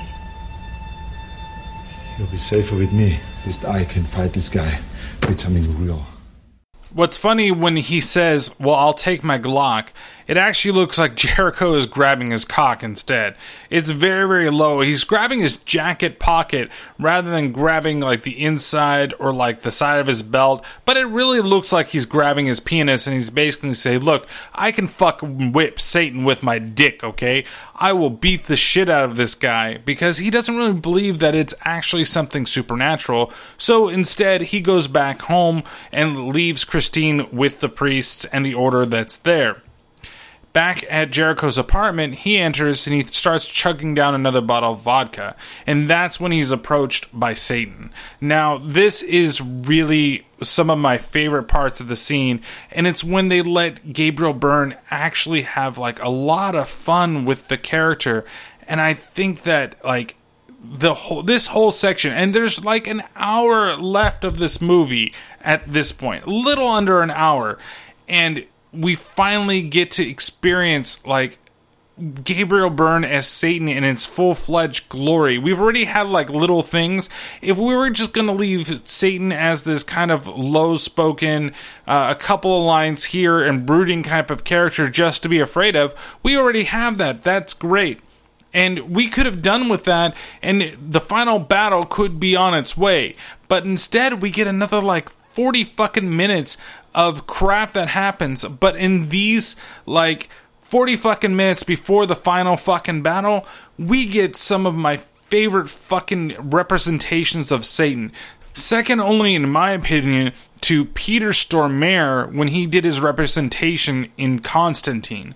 It was so good, and I think Gabriel Byrne really fucking portrays this version of Satan extremely well.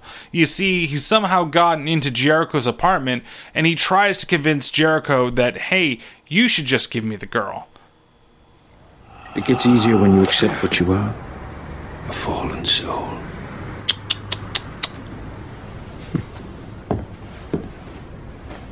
Door's locked. No windows broken. How did I get in here? Who the fuck are you? Oh, I think you know who I am. You just don't want to believe it. I took a bullet for you. I protected you. Oh, no, you didn't protect me. You protected this body. Am I getting a pattern here? So much pain. Not to be taken with alcohol. Remember that. Oh, to lose a wife and child. I can't even imagine what that must be like. What do you want? To make you happy again. It's here that he begins to start showing Jericho visions of his wife and child when they were alive and trying to convince him to come over to his side. He gives him the image of a Christmas tree, which has a really kind of shitty effect that they use. It like kind of weirdly materializes into view with some type of weird, like the same way that they show Satan in the beginning. Basically, it slowly fades into a Christmas tree as he begins to approach it. He then begins to hear sounds of his wife and child inside the bathroom, and the child is wondering why Dad hasn't come home yet. You see, Dad at this point was still a cop, and he was out on the beat, and he couldn't be there for his poor family, and then, something bad had to happen. But of course, we're here to see Satan try to convince Jericho that he needs to give up the girl, and if he doesn't, maybe he needs a harsh reminder exactly what happened to him. I can give it all back to you. Everything that he took away. Everything. You can hold your wife again. You can watch your daughter walk through the door in her prom dress. All you have to do is tell me where the girl is. Oh, come on. She's a nobody to you. You don't even know her. You're in the middle of something you don't really understand. You think you're saving her from me? She wants to be with me. You know that. So what did you do in school today? You think I'd harm her? I treat her like a queen. Your turn yet? You told me once you'd do anything to get your family back. That's right, Ziggy. You want them? This is your chance. So what did you do? They're not real. Does that matter? Oh, yes. I think you need to be reminded of how painful reality is.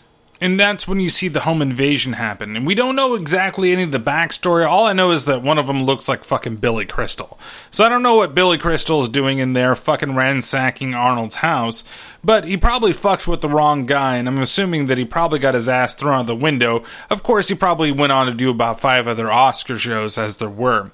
So we see them basically get rounded up, and then they get fucking obliterated in the bedroom. It's just fucking, here we are, we're going to execute the daughter and execute the mother that's there. There really isn't any other information that we know about this. I mean, was he involved with a case that he ended up having a hit put out on his kid and his wife to teach him a fucking lesson? Are they bad cops? Like, why exactly did this happen to him and make him lose faith? Like, he thought he was doing such a good job of being a cop and stopping all this crime, but he wasn't able to stop these two from breaking into the apartment and killing him? Because it's not like they just were like, we're robbing the place, and they just happen to be there. They round up the mother and the daughter, put them in the bedroom, and then all you hear is fucking gunshots. You don't hear anything else. So this was a fucking execution. And you're telling me there's nothing, there's no little bit of it that you could maybe write into here to explain why it happened, even if he fucking is just like, oh, I had to put those guys away. Just fucking something. But they don't. And so, Jericho realizes that he doesn't really want to do this. He doesn't want to give up the girl that he's basically fought so much for. His fucking best friend, the world fucking died. And, so he turns on Satan and shoots him. But of course, Satan, his wounds heal. He grabs Jericho by the neck, and then he hangs him out the window, tells him that he's going to drop him unless he gives him the girl. He basically doesn't want to give him the girl. He does drop him. Arnold grabs onto the windowsill with the glass going through his fucking hands, and then we see that Satan is standing on top of him, basically pushing his hand further through the glass, trying to get him to drop, and basically says, hey, grab my hand and you can come back in. Jericho tricks Satan somehow. Satan is dumb enough to fall for the oldest fucking trick in the book, and he grabs Satan and tosses him into the street, and Satan lands on a car. He goes back in the house, starts bandaging himself up, and then he hears a knock at the door, and who could that be? Hey! I thought you were dead. A couple of seconds I would have been. All I remember is stepping out of the van, then I woke up in the fucking gutter. What the hell are you doing here? What are you talking about? I've been looking for you all night. What the hell happened to you?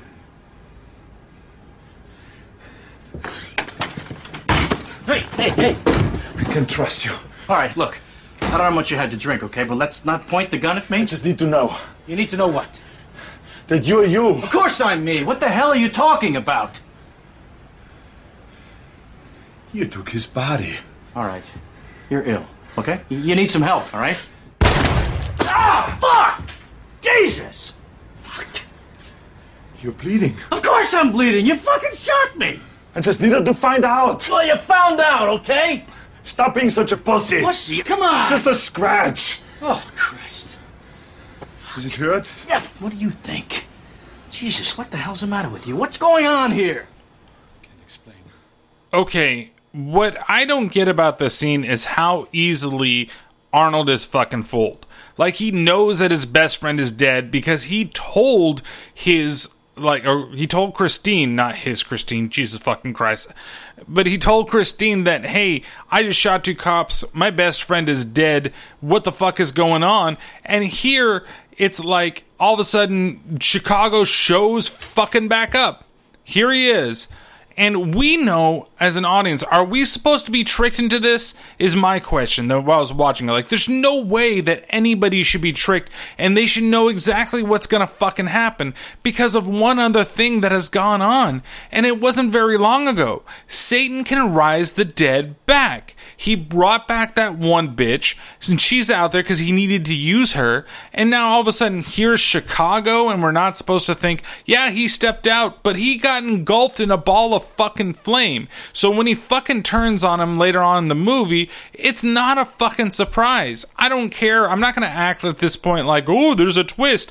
This isn't an M. Night Shyamalan fucking movie where it's a twist that maybe you don't see coming, but I see this one fucking coming from a mile away because the guy died and Satan can bring people back. He was engulfed in flame, and even Arnold didn't bother to look and see if his friend was there. One, so he doesn't know if the body's gone, and he's assuming that he's dead. So Arnold, you should know that he's fucking dead. Oh boy, it's just annoying.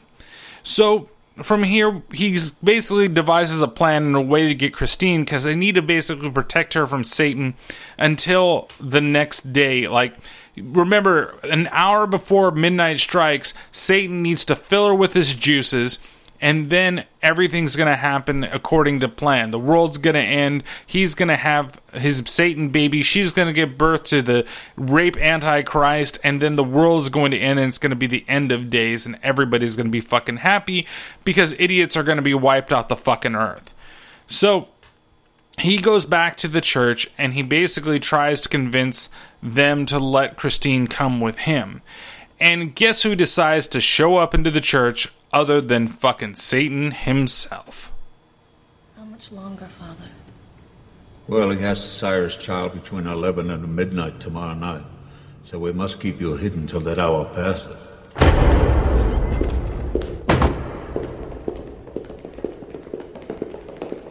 We've come to help. Your Eminence. In this hour of darkness, we need all the help we can get. How's the girl? The girl's fine, thanks. No. No! Father! Father, they're the ones who tried to kill me! No! Your Eminence, what are you doing? You cannot allow this union to take place. You can't! You mustn't! Let go! There is only one life. How many lives are you prepared to end if we do nothing? No! That's not who we are. Of course it is. We are doing God's work. We are preventing the end of days. You can't prevent evil by doing evil. There is no time. No! It's the only way. May God forgive us! Okay, I know you were thinking that Satan was going to show up, but psych, I tricked you. The question I have here with this scene is really their plan. Is there anything wrong with them actually killing her? Like, does he get a pass? Like, can he still fuck the corpse and the body can still, like, generate the fucking Antichrist and spit it out of her dead vagina? I mean, what's the problem with actually killing her? It doesn't seem like anything bad is actually going to happen there, other than them saying they can't do evil or get rid of evil by doing evil. Okay, I get it, because it's going to damn him for life, but he's really, like, kind of got the right idea, right? Kill her, maybe burn the corpse, mutilate the fucking body, do something like a mobster would do, fucking get a bathtub full of hydrochloric acid and melt it down. Satan can't fuck that shit. Of course, maybe he was in his demon form, then he could stick his dick through the acid and it wouldn't do anything. But if he tried to use the male dick and tried to use his Satan sperm through that, they're gonna fucking burn up on impact of the acid, right? So what's wrong? Or maybe you just make an extremely strong kryptonite style like chastity belt. That's even better than fucking killing her, right? If you can't, or put her on the fucking pill. He can't sire if she's on the fucking pill, right? Unless for some reason Satan's sperm is more potent than that 99.9%, or she, forgot to take her fucking pill, so then, we're fucked anyway. But there's gotta be ways to, protect that vag from Satan's penis going inside. Just fucking, make it like a razor tooth. Make it like a jigsaw trap. Wouldn't that be fucking great? She just has these random teeth in there and he sticks his dick in, and then all of a sudden when he tries to pull it out, it just rips it right the fuck off. I mean, there's no such thing unless he fucking, realizes what's going on, fucking jerks it, and then just sticks it in on the last thing right before he spurts. But honestly, there probably are better ways of killing her, but killing her is not a bad deal. Of course, at the end, Jericho manages to shoot the knife. Man, that guy's got a really good fucking shot. And then shoot the poor cardinal through the hand so that he drops the rest of the knife that's still fucking there and can still fucking kill her. While they're fighting here, now guess who shows up? Yes, just who you thought. It's Satan. I've come for my wife. Let's go. This is the house of the Lord our God. You are not welcome here. I can stand the pain of being in church. How much pain can you bear? Christine, come to me. I am the one you've been waiting for. I am the answer to your prayers. In the name of God, I order you to leave here now!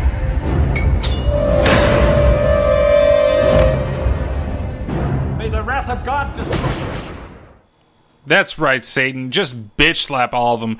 Because, he can't see inside the house of God. Guess what he just did? Walked into the house of God and fucking beat everybody down. He kills the cardinal, he kills one of the priests, but he doesn't manage to kill Rod Steiger's priest.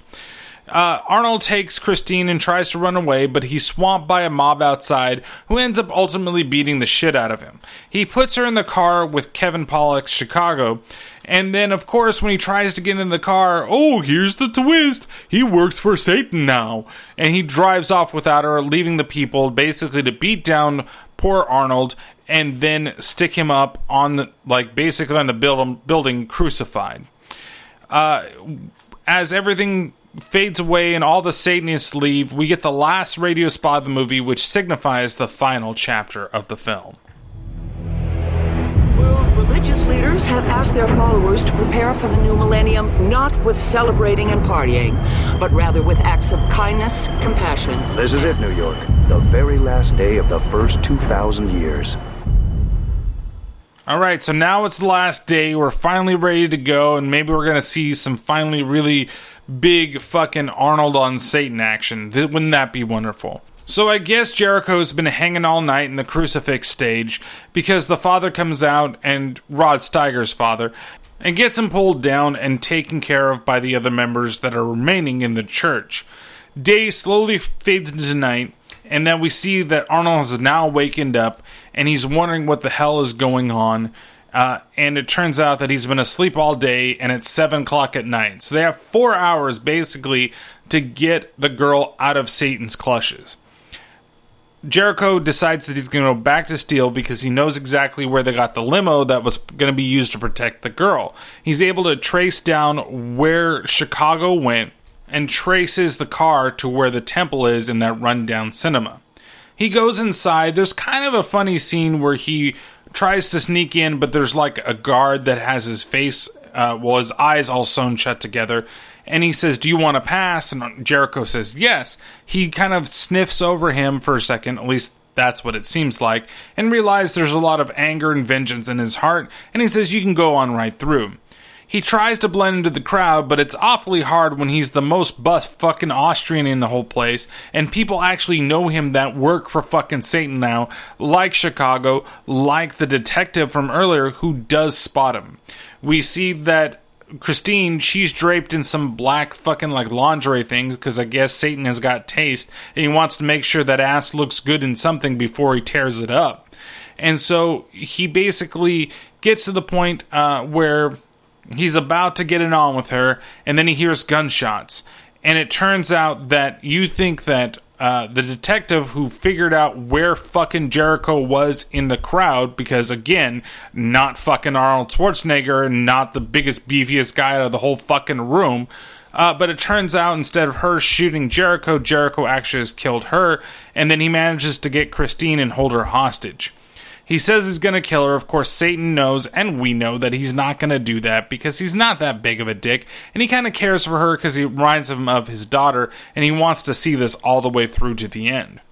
So, in an effort to get him to stop and just let the girl go, guess who pops out and fucking, like, points his gun at Jericho? It's none other than Chicago, except for, wait a second, what the fuck is his actual name?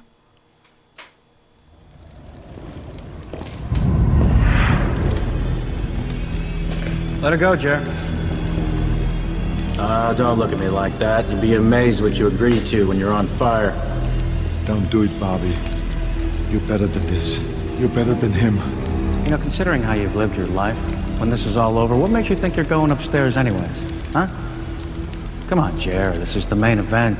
It's gonna happen. Why shouldn't you have the best seats in the house? You will never get the shot off, and you know it.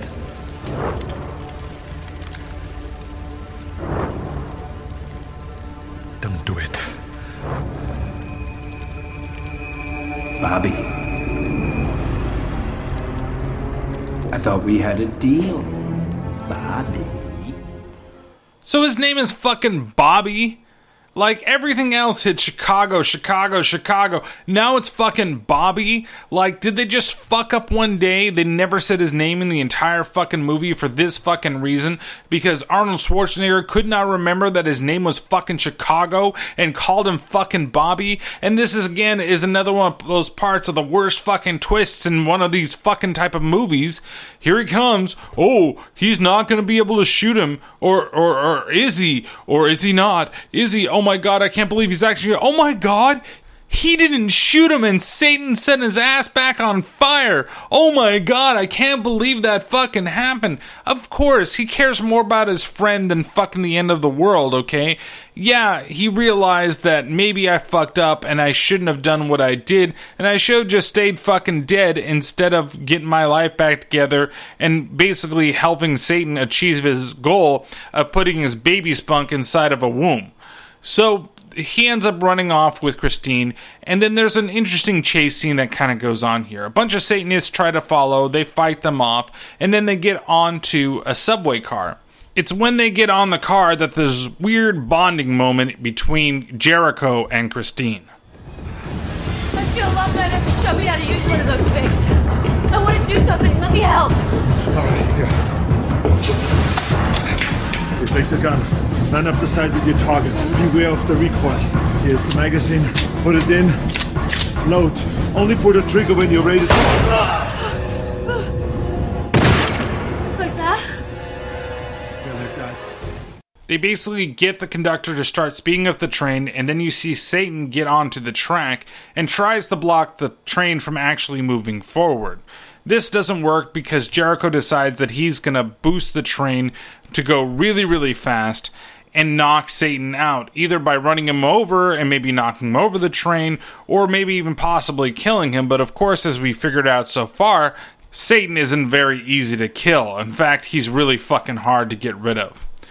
Well, of course, they don't knock Satan down, and instead there's this weird kind of like cat and mouse game that goes on with Satan pushing his hands through the bottom of the cart and them fighting him off, shooting at him, And then all of a sudden the conductor looks and he gets a hand right through his chest, and we see Satan holding his beating heart, and then he pulls him out of there. They figured they need to run back to the last car, and they do, and they need to detach that car. Well, that's what Jericho figures, so they can get away from Satan. He manages to do it, but it separates a little too far, but he has to run and jump to get over to the last car, which he manages to do. Satan is then appearing in the final car and starts running after them. He goes to jump and leap and join them in the third car, but Jericho shoots like a grenade round, hits him right in the chest, and causes him to fly into the car, blowing it up and creating a bunch of mess inside a very, very fucking empty New York subway system. I mean, this subway car alone has absolutely no people. What subway car on New Year's Eve is not going to have anybody going to a place that's going to happen? It's 11 o'clock, but there's got to be a lot of people trying to get in positions to go watch the ball drop in Times Square or just go fucking anywhere. Instead, everything is fucking empty, and even the station that they crash into is completely fucking empty, and it manages to be near the church that we've been at for the entire fucking movie. One of the only places when they finally fucking get in there, it turns out that there's a lot of fucking people. But before they get in there, of course, the third car has to crash into the cars that were there before. And instead of just trying to jump off the car and maybe get to safety, maybe you roll, maybe you hit your head on something, but you don't almost fucking die like they do in the film, because of course, the cart manages to stop just before the end of it crumples and gets fucking destroyed. But really, you haven't been able to really do any damage to Satan at this point in the film. Who knows what you've done, and why would you want to get close to his quote-unquote corpse instead of just figuring out how to fucking run away right away? So they run into the church and lock themselves inside, manage to get everybody to scoot out of there. And we go back and we see that Satan is on the ground and he's totally torn apart, at least the body of Gabriel Byrne, and that's when he lets out his rallying cry. Jericho! How can you expect to defeat me when you are but a man?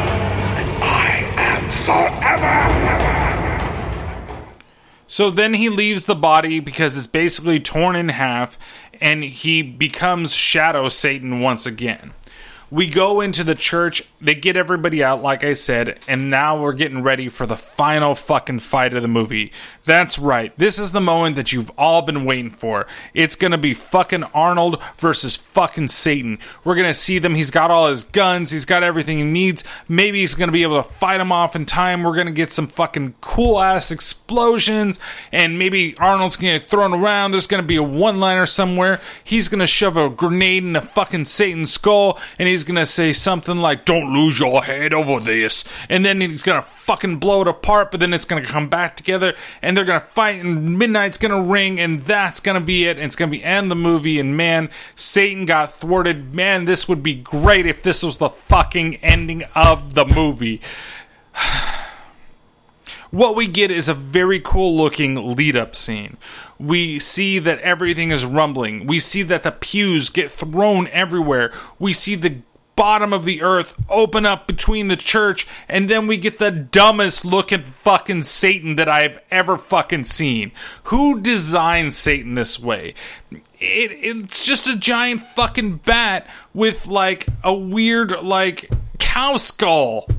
It looks ugly. Oh, this is Satan. Satan's supposed to look cool. That doesn't look cool. And then there's just like Arnold with an oh shit face. Oh fuck me, I'm fucking fighting Satan. Then he gets thrown to the side. He gets thrown to another side. He makes a really fucking stupid face again. And then it stops. That's it.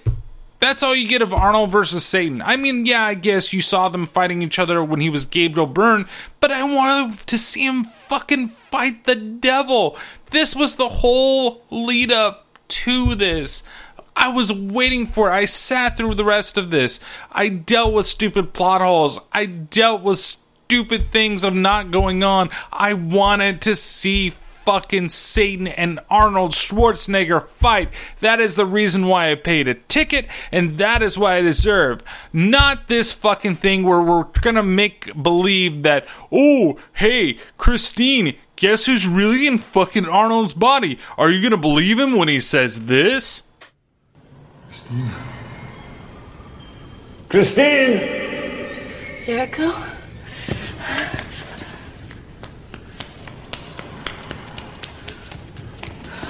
Are you alright? What happened?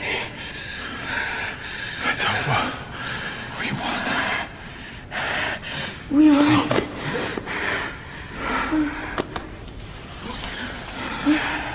Let's go. I get it. We live in a day of cell phones right now where we can just reach in our pocket and figure out what the time is. But does nobody have a fucking watch? Couldn't she figure out that, hey, it's not quite midnight yet? There was a giant fucking explosion. I saw a giant fucking, shadow of a bat type thing, which I might have thought was Satan. I didn't hide very well either. Satan could have easily found me. And you know what? Satan needs a human body to fuck me to make this thing happen. And no, there's nobody else here. It's not fucking midnight yet. And yeah, we somehow won because Satan fucking disappeared.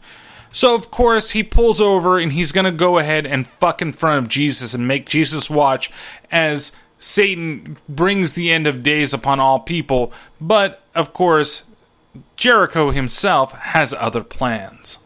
You died for nothing. I just bought them time. Please, you have to fight him, Jericho. I know you. You're stronger than he is. That's why you came back for me. Don't let him win.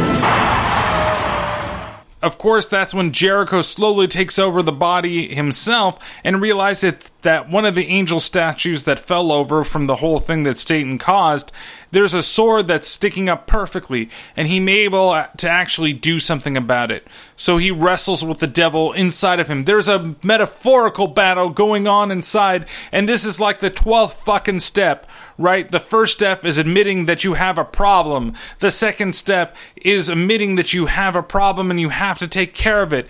Then the 11th fucking step is to get possessed by Satan after you've given yourself to God. And then the last fucking step is to impale yourself on the goddamn sword so you can stop Satan from taking over the world and bringing upon the end of days and killing yourself, because you were planning on doing that anyway by drinking all that fucking alcohol. That's the 12th fucking step, people. Okay? Killing yourself in the name of humanity and God and making this movie end fucking horribly. You don't care about Arnold. You know, there's nothing redeeming about him other than he's got these weird connections to her and the fact that he kind of views her like a daughter. You get the connection between the two of them, but at the same time, she's like, I understand you. You've only known this guy for, what, maybe 5 hours out of 2 days, and you know him? Are you just trying to say that? Like, what the hell is going on? So, of course, Arnold slips away. Satan is foiled. We get a thank you from Christine to Jericho, and the film fucking ends.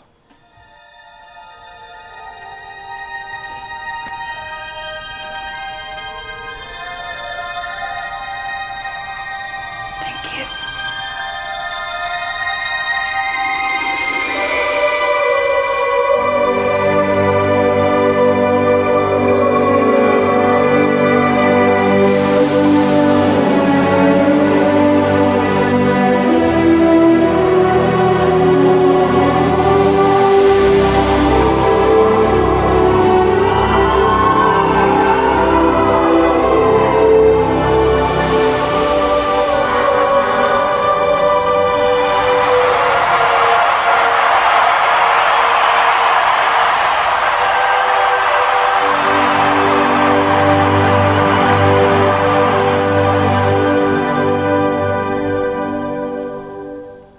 And that was End of Days. There are a lot of problems with this movie, honestly. Some of it are the big plot holes that kind of go through the backstory of Jericho. I really wish, and I do believe if it was Siskel and Ebert or was somebody else, I just don't trust not trust the character. I don't feel any compassion for the character. Even when he gives up his own life, it's just kind of like, well, what else is he gonna fucking do? Like, he couldn't just have the struggle and just fucking stop Satan. Yeah, you're gonna be possessed by Satan for a little while, but maybe when the clock strikes midnight, you no longer have to worry about it. Instead, you just gotta stab yourself and fucking die. That's it. And there's no, like I said, no big fight between even a CGI Satan and fucking Jericho. That's what I wanted to see. I was waiting for it. That's what my little teenage mind thought when I saw this. I thought, man, this is going to be Arnold versus Satan, and I really need to see Satan come in there and beat the crap out of Arnold, and Arnold beat the crap out of Satan. Like, it just turned into less of an action flick at that point and less of a horror movie, and just was like, it's an internal struggle between the two of them. And you know, it still pains me that they can't call Gabriel Byrne's character, just call him Satan. They mention Satan at least once. And they don't, like, fucking just call him for what he is. If you just call him in the beginning, well, what is he? Well, he's fucking Satan, okay? And this is what Satan wants to do. Don't be so fucking cryptic about everything. Just come out and fucking say it. Why can't you say the devil is trying to fuck her, and if we don't stop her from fucking, then we'll, you know, the world's gonna fucking end. That's it. Done. There's so many ways they could have hidden her. There absolutely nobody is stopping shit around here. All we have are just empty fucking streets, or if there are streets filled with people, you know, we have nothing. They don't do any other things. The only time that we see a ton of people in here is, honest to God, I believe, stock footage of a New Year's Eve scene. Like, they could have taken that from Ghostbusters. That could have been the crowd from fucking Ghostbusters 2 partying down there, and we might not ever fucking know, because it actually isn't really shot that way. It's just amazing that there are things that needed to be in this film that weren't. But at the same time, this movie is stupid fun. Like, it is ridiculously entertaining. Even if, you know, from the bad acting of Arnold Schwarzenegger to the way Kevin Pollak's character is, this is a so bad it's good film. I really enjoy this film, even with all the crap that I talk about it. I don't know why. Even rewatching it now, I liked it better. I remember being really upset when I got out of the theater, and I just was like, man, because I was waiting for that one thing, as I've talked about a lot in the last couple minutes. But at the same time, I, like, seeing this again, Gabriel Byrne is so fucking cool. There's these scenes that I've played for you here are just kind of like touching the surface of just the demeanor. You can see in his face, he's having so much fun just being this character, being able to do what he wants. But that really doesn't come out until after like the hour mark. There's the cool collective, and then there's the you can't do anything to stop me, why are you still fighting me type of character that I think is really fucking cool. I enjoyed him so much in this film that I felt that he should have had that type of attitude way earlier in the film than when it actually happened. It shouldn't happen almost 40-something minutes into the fucking movie. It should have been right there from the start. Even when he does the silicone bomb thing to the one girl to blow up the restaurant, it still doesn't quite get me. It was just a little jarring and off. Like, why would you do that? Like, the first thing that happens that when Satan comes to Earth is he's like, I need to make sure to grab me some tit and make out with somebody.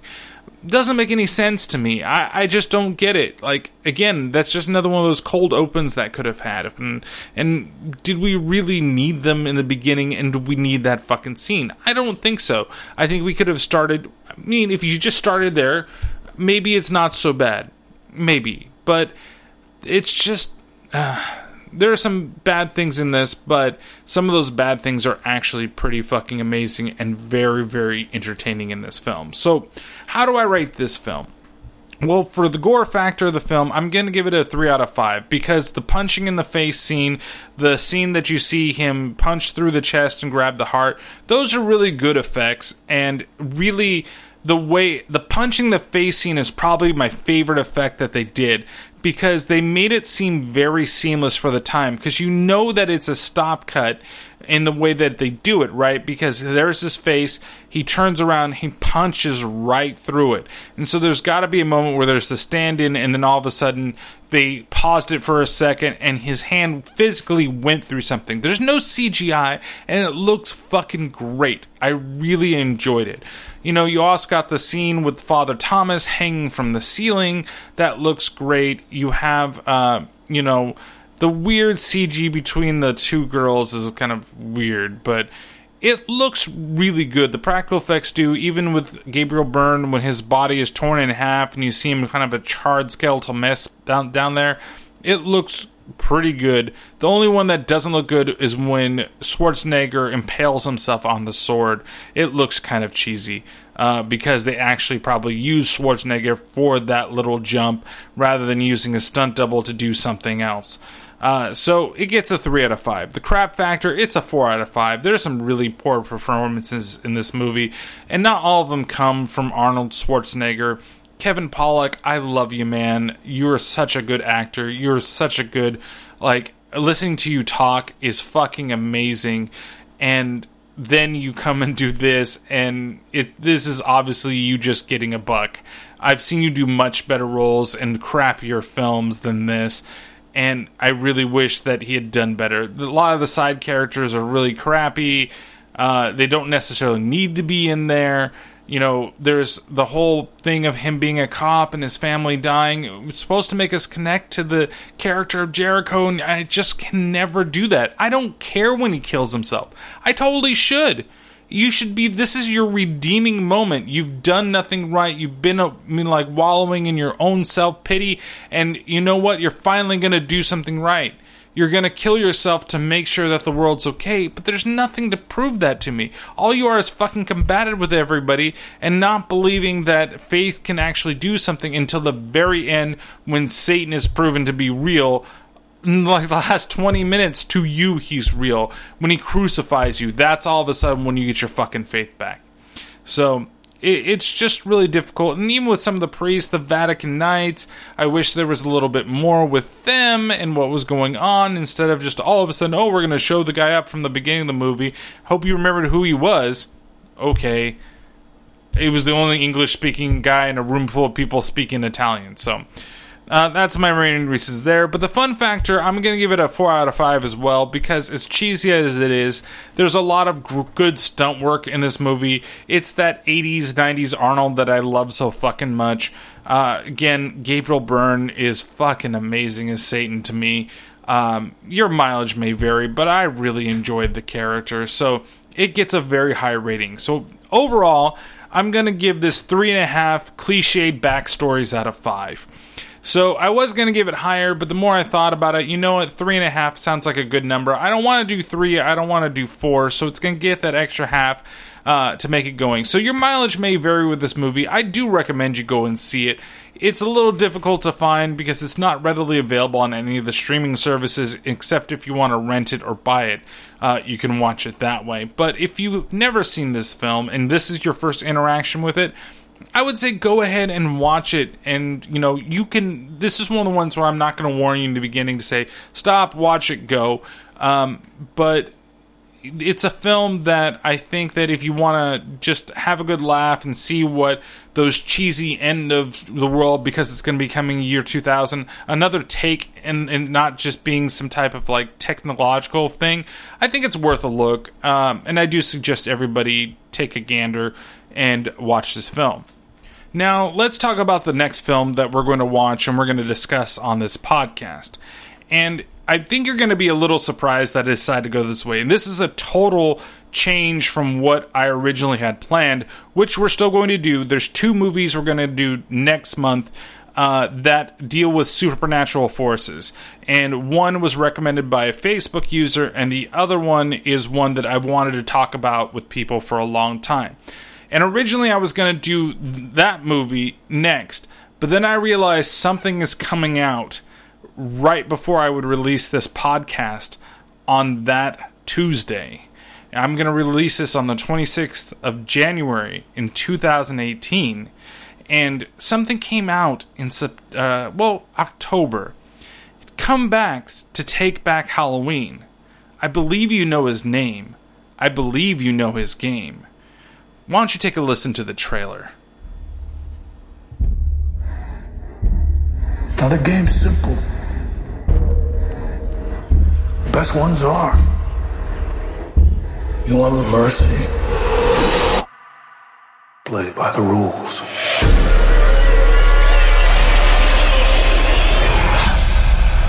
Any identification on the victim? Puzzle piece. But Jigsaw's been dead for 10 years. It's not him. Can't be. This was on the body. The truth will set you free. Help!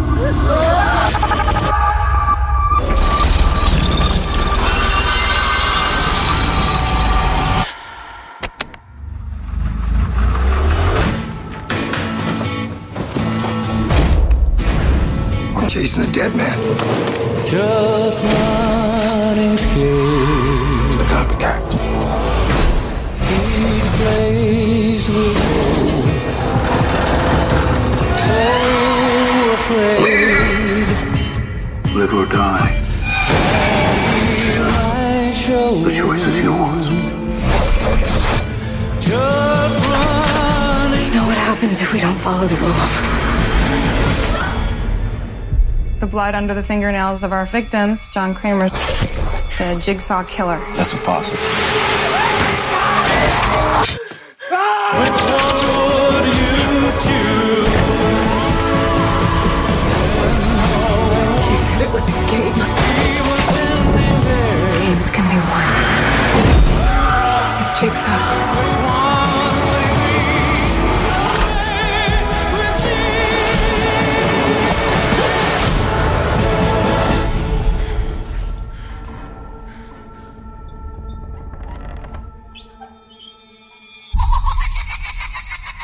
No, it's not creepy at all.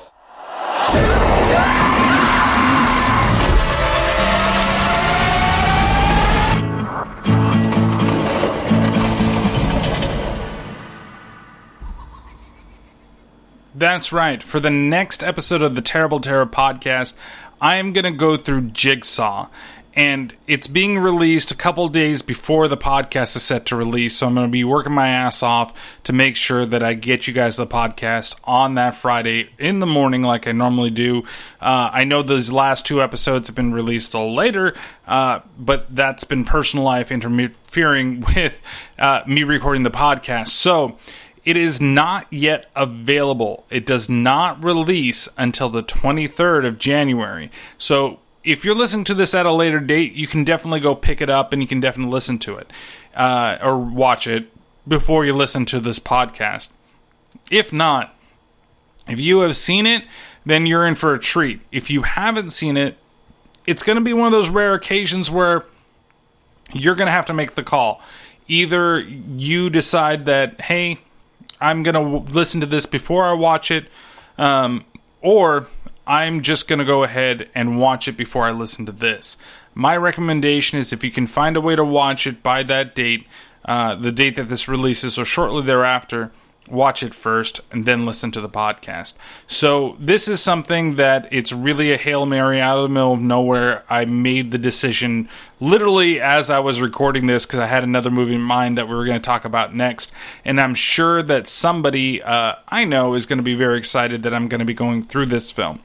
The other thing that I do suggest that you do before you watch this podcast, and my friends over at Black Cat Shadow Podcast, their episode number 41, they talked to Pete Goldfinger, who is the writer of Jigsaw. And I suggest that you listen to that before you listen to this podcast. If you do not watch the movie, please go get that episode, go download, go listen to it, and listen to him talk about his decisions on how he wrote the movie. It's very interesting. They have a very good conversation about it, and then come back and listen to this. Or if you decide that you want to listen to this first, I implore you, please go over there and listen to that episode as well, because it's a very good complimentary piece to this movie, and I believe into my episode of the podcast. So, as always, please follow the podcast on Twitter at @T_podcast. Facebook, facebook.com/Terrible Terror Podcast, Instagram, Terrible Terror Podcast, as well as always can email me at terribleterrorpodcast@gmail.com. You can rate and review the podcast on Apple Podcasts, Stitcher, Spreaker, Google Play, Blueberry, all the different podcasting things that are out there. So please go ahead and check it out. Get ready for next week because we are delving into the Saw universe with the very last Saw movie to be made. Yeah, I know it's a little weird. Maybe I would have picked something like Saw 5, maybe Saw 3, not necessarily my favorite ones. And eventually I want to do Saw as an anniversary movie. I just don't know if it's going to be this or the next anniversary, one of the two, because I absolutely love that film. I don't think it's a bad movie. It started the horror porn movement, or the torture porn, I should say, not horror porn. No, that would be like, it's not the Munsters, or it's not your dad's Munsters, or what do you want to call it. But it definitely started a new genre of, or made a new genre of horror popular for its time. I mean, grindhouse style of horror. So please watch Jigsaw for the next episode, and I will talk to you guys then. Peace. With the Lucky Land Slots, you can get lucky just about anywhere. This is your captain speaking. We've got clear runway and the weather's fine, but we're just going to circle up here a while and get lucky. No, nothing like that. It's just these cash prizes add up quick. So I suggest you sit back, keep your tray table upright, and start getting lucky. Play for free at LuckyLandSlots.com. Are you feeling lucky? No purchase necessary. Void where prohibited by law. 18+ terms and conditions apply. See website for details.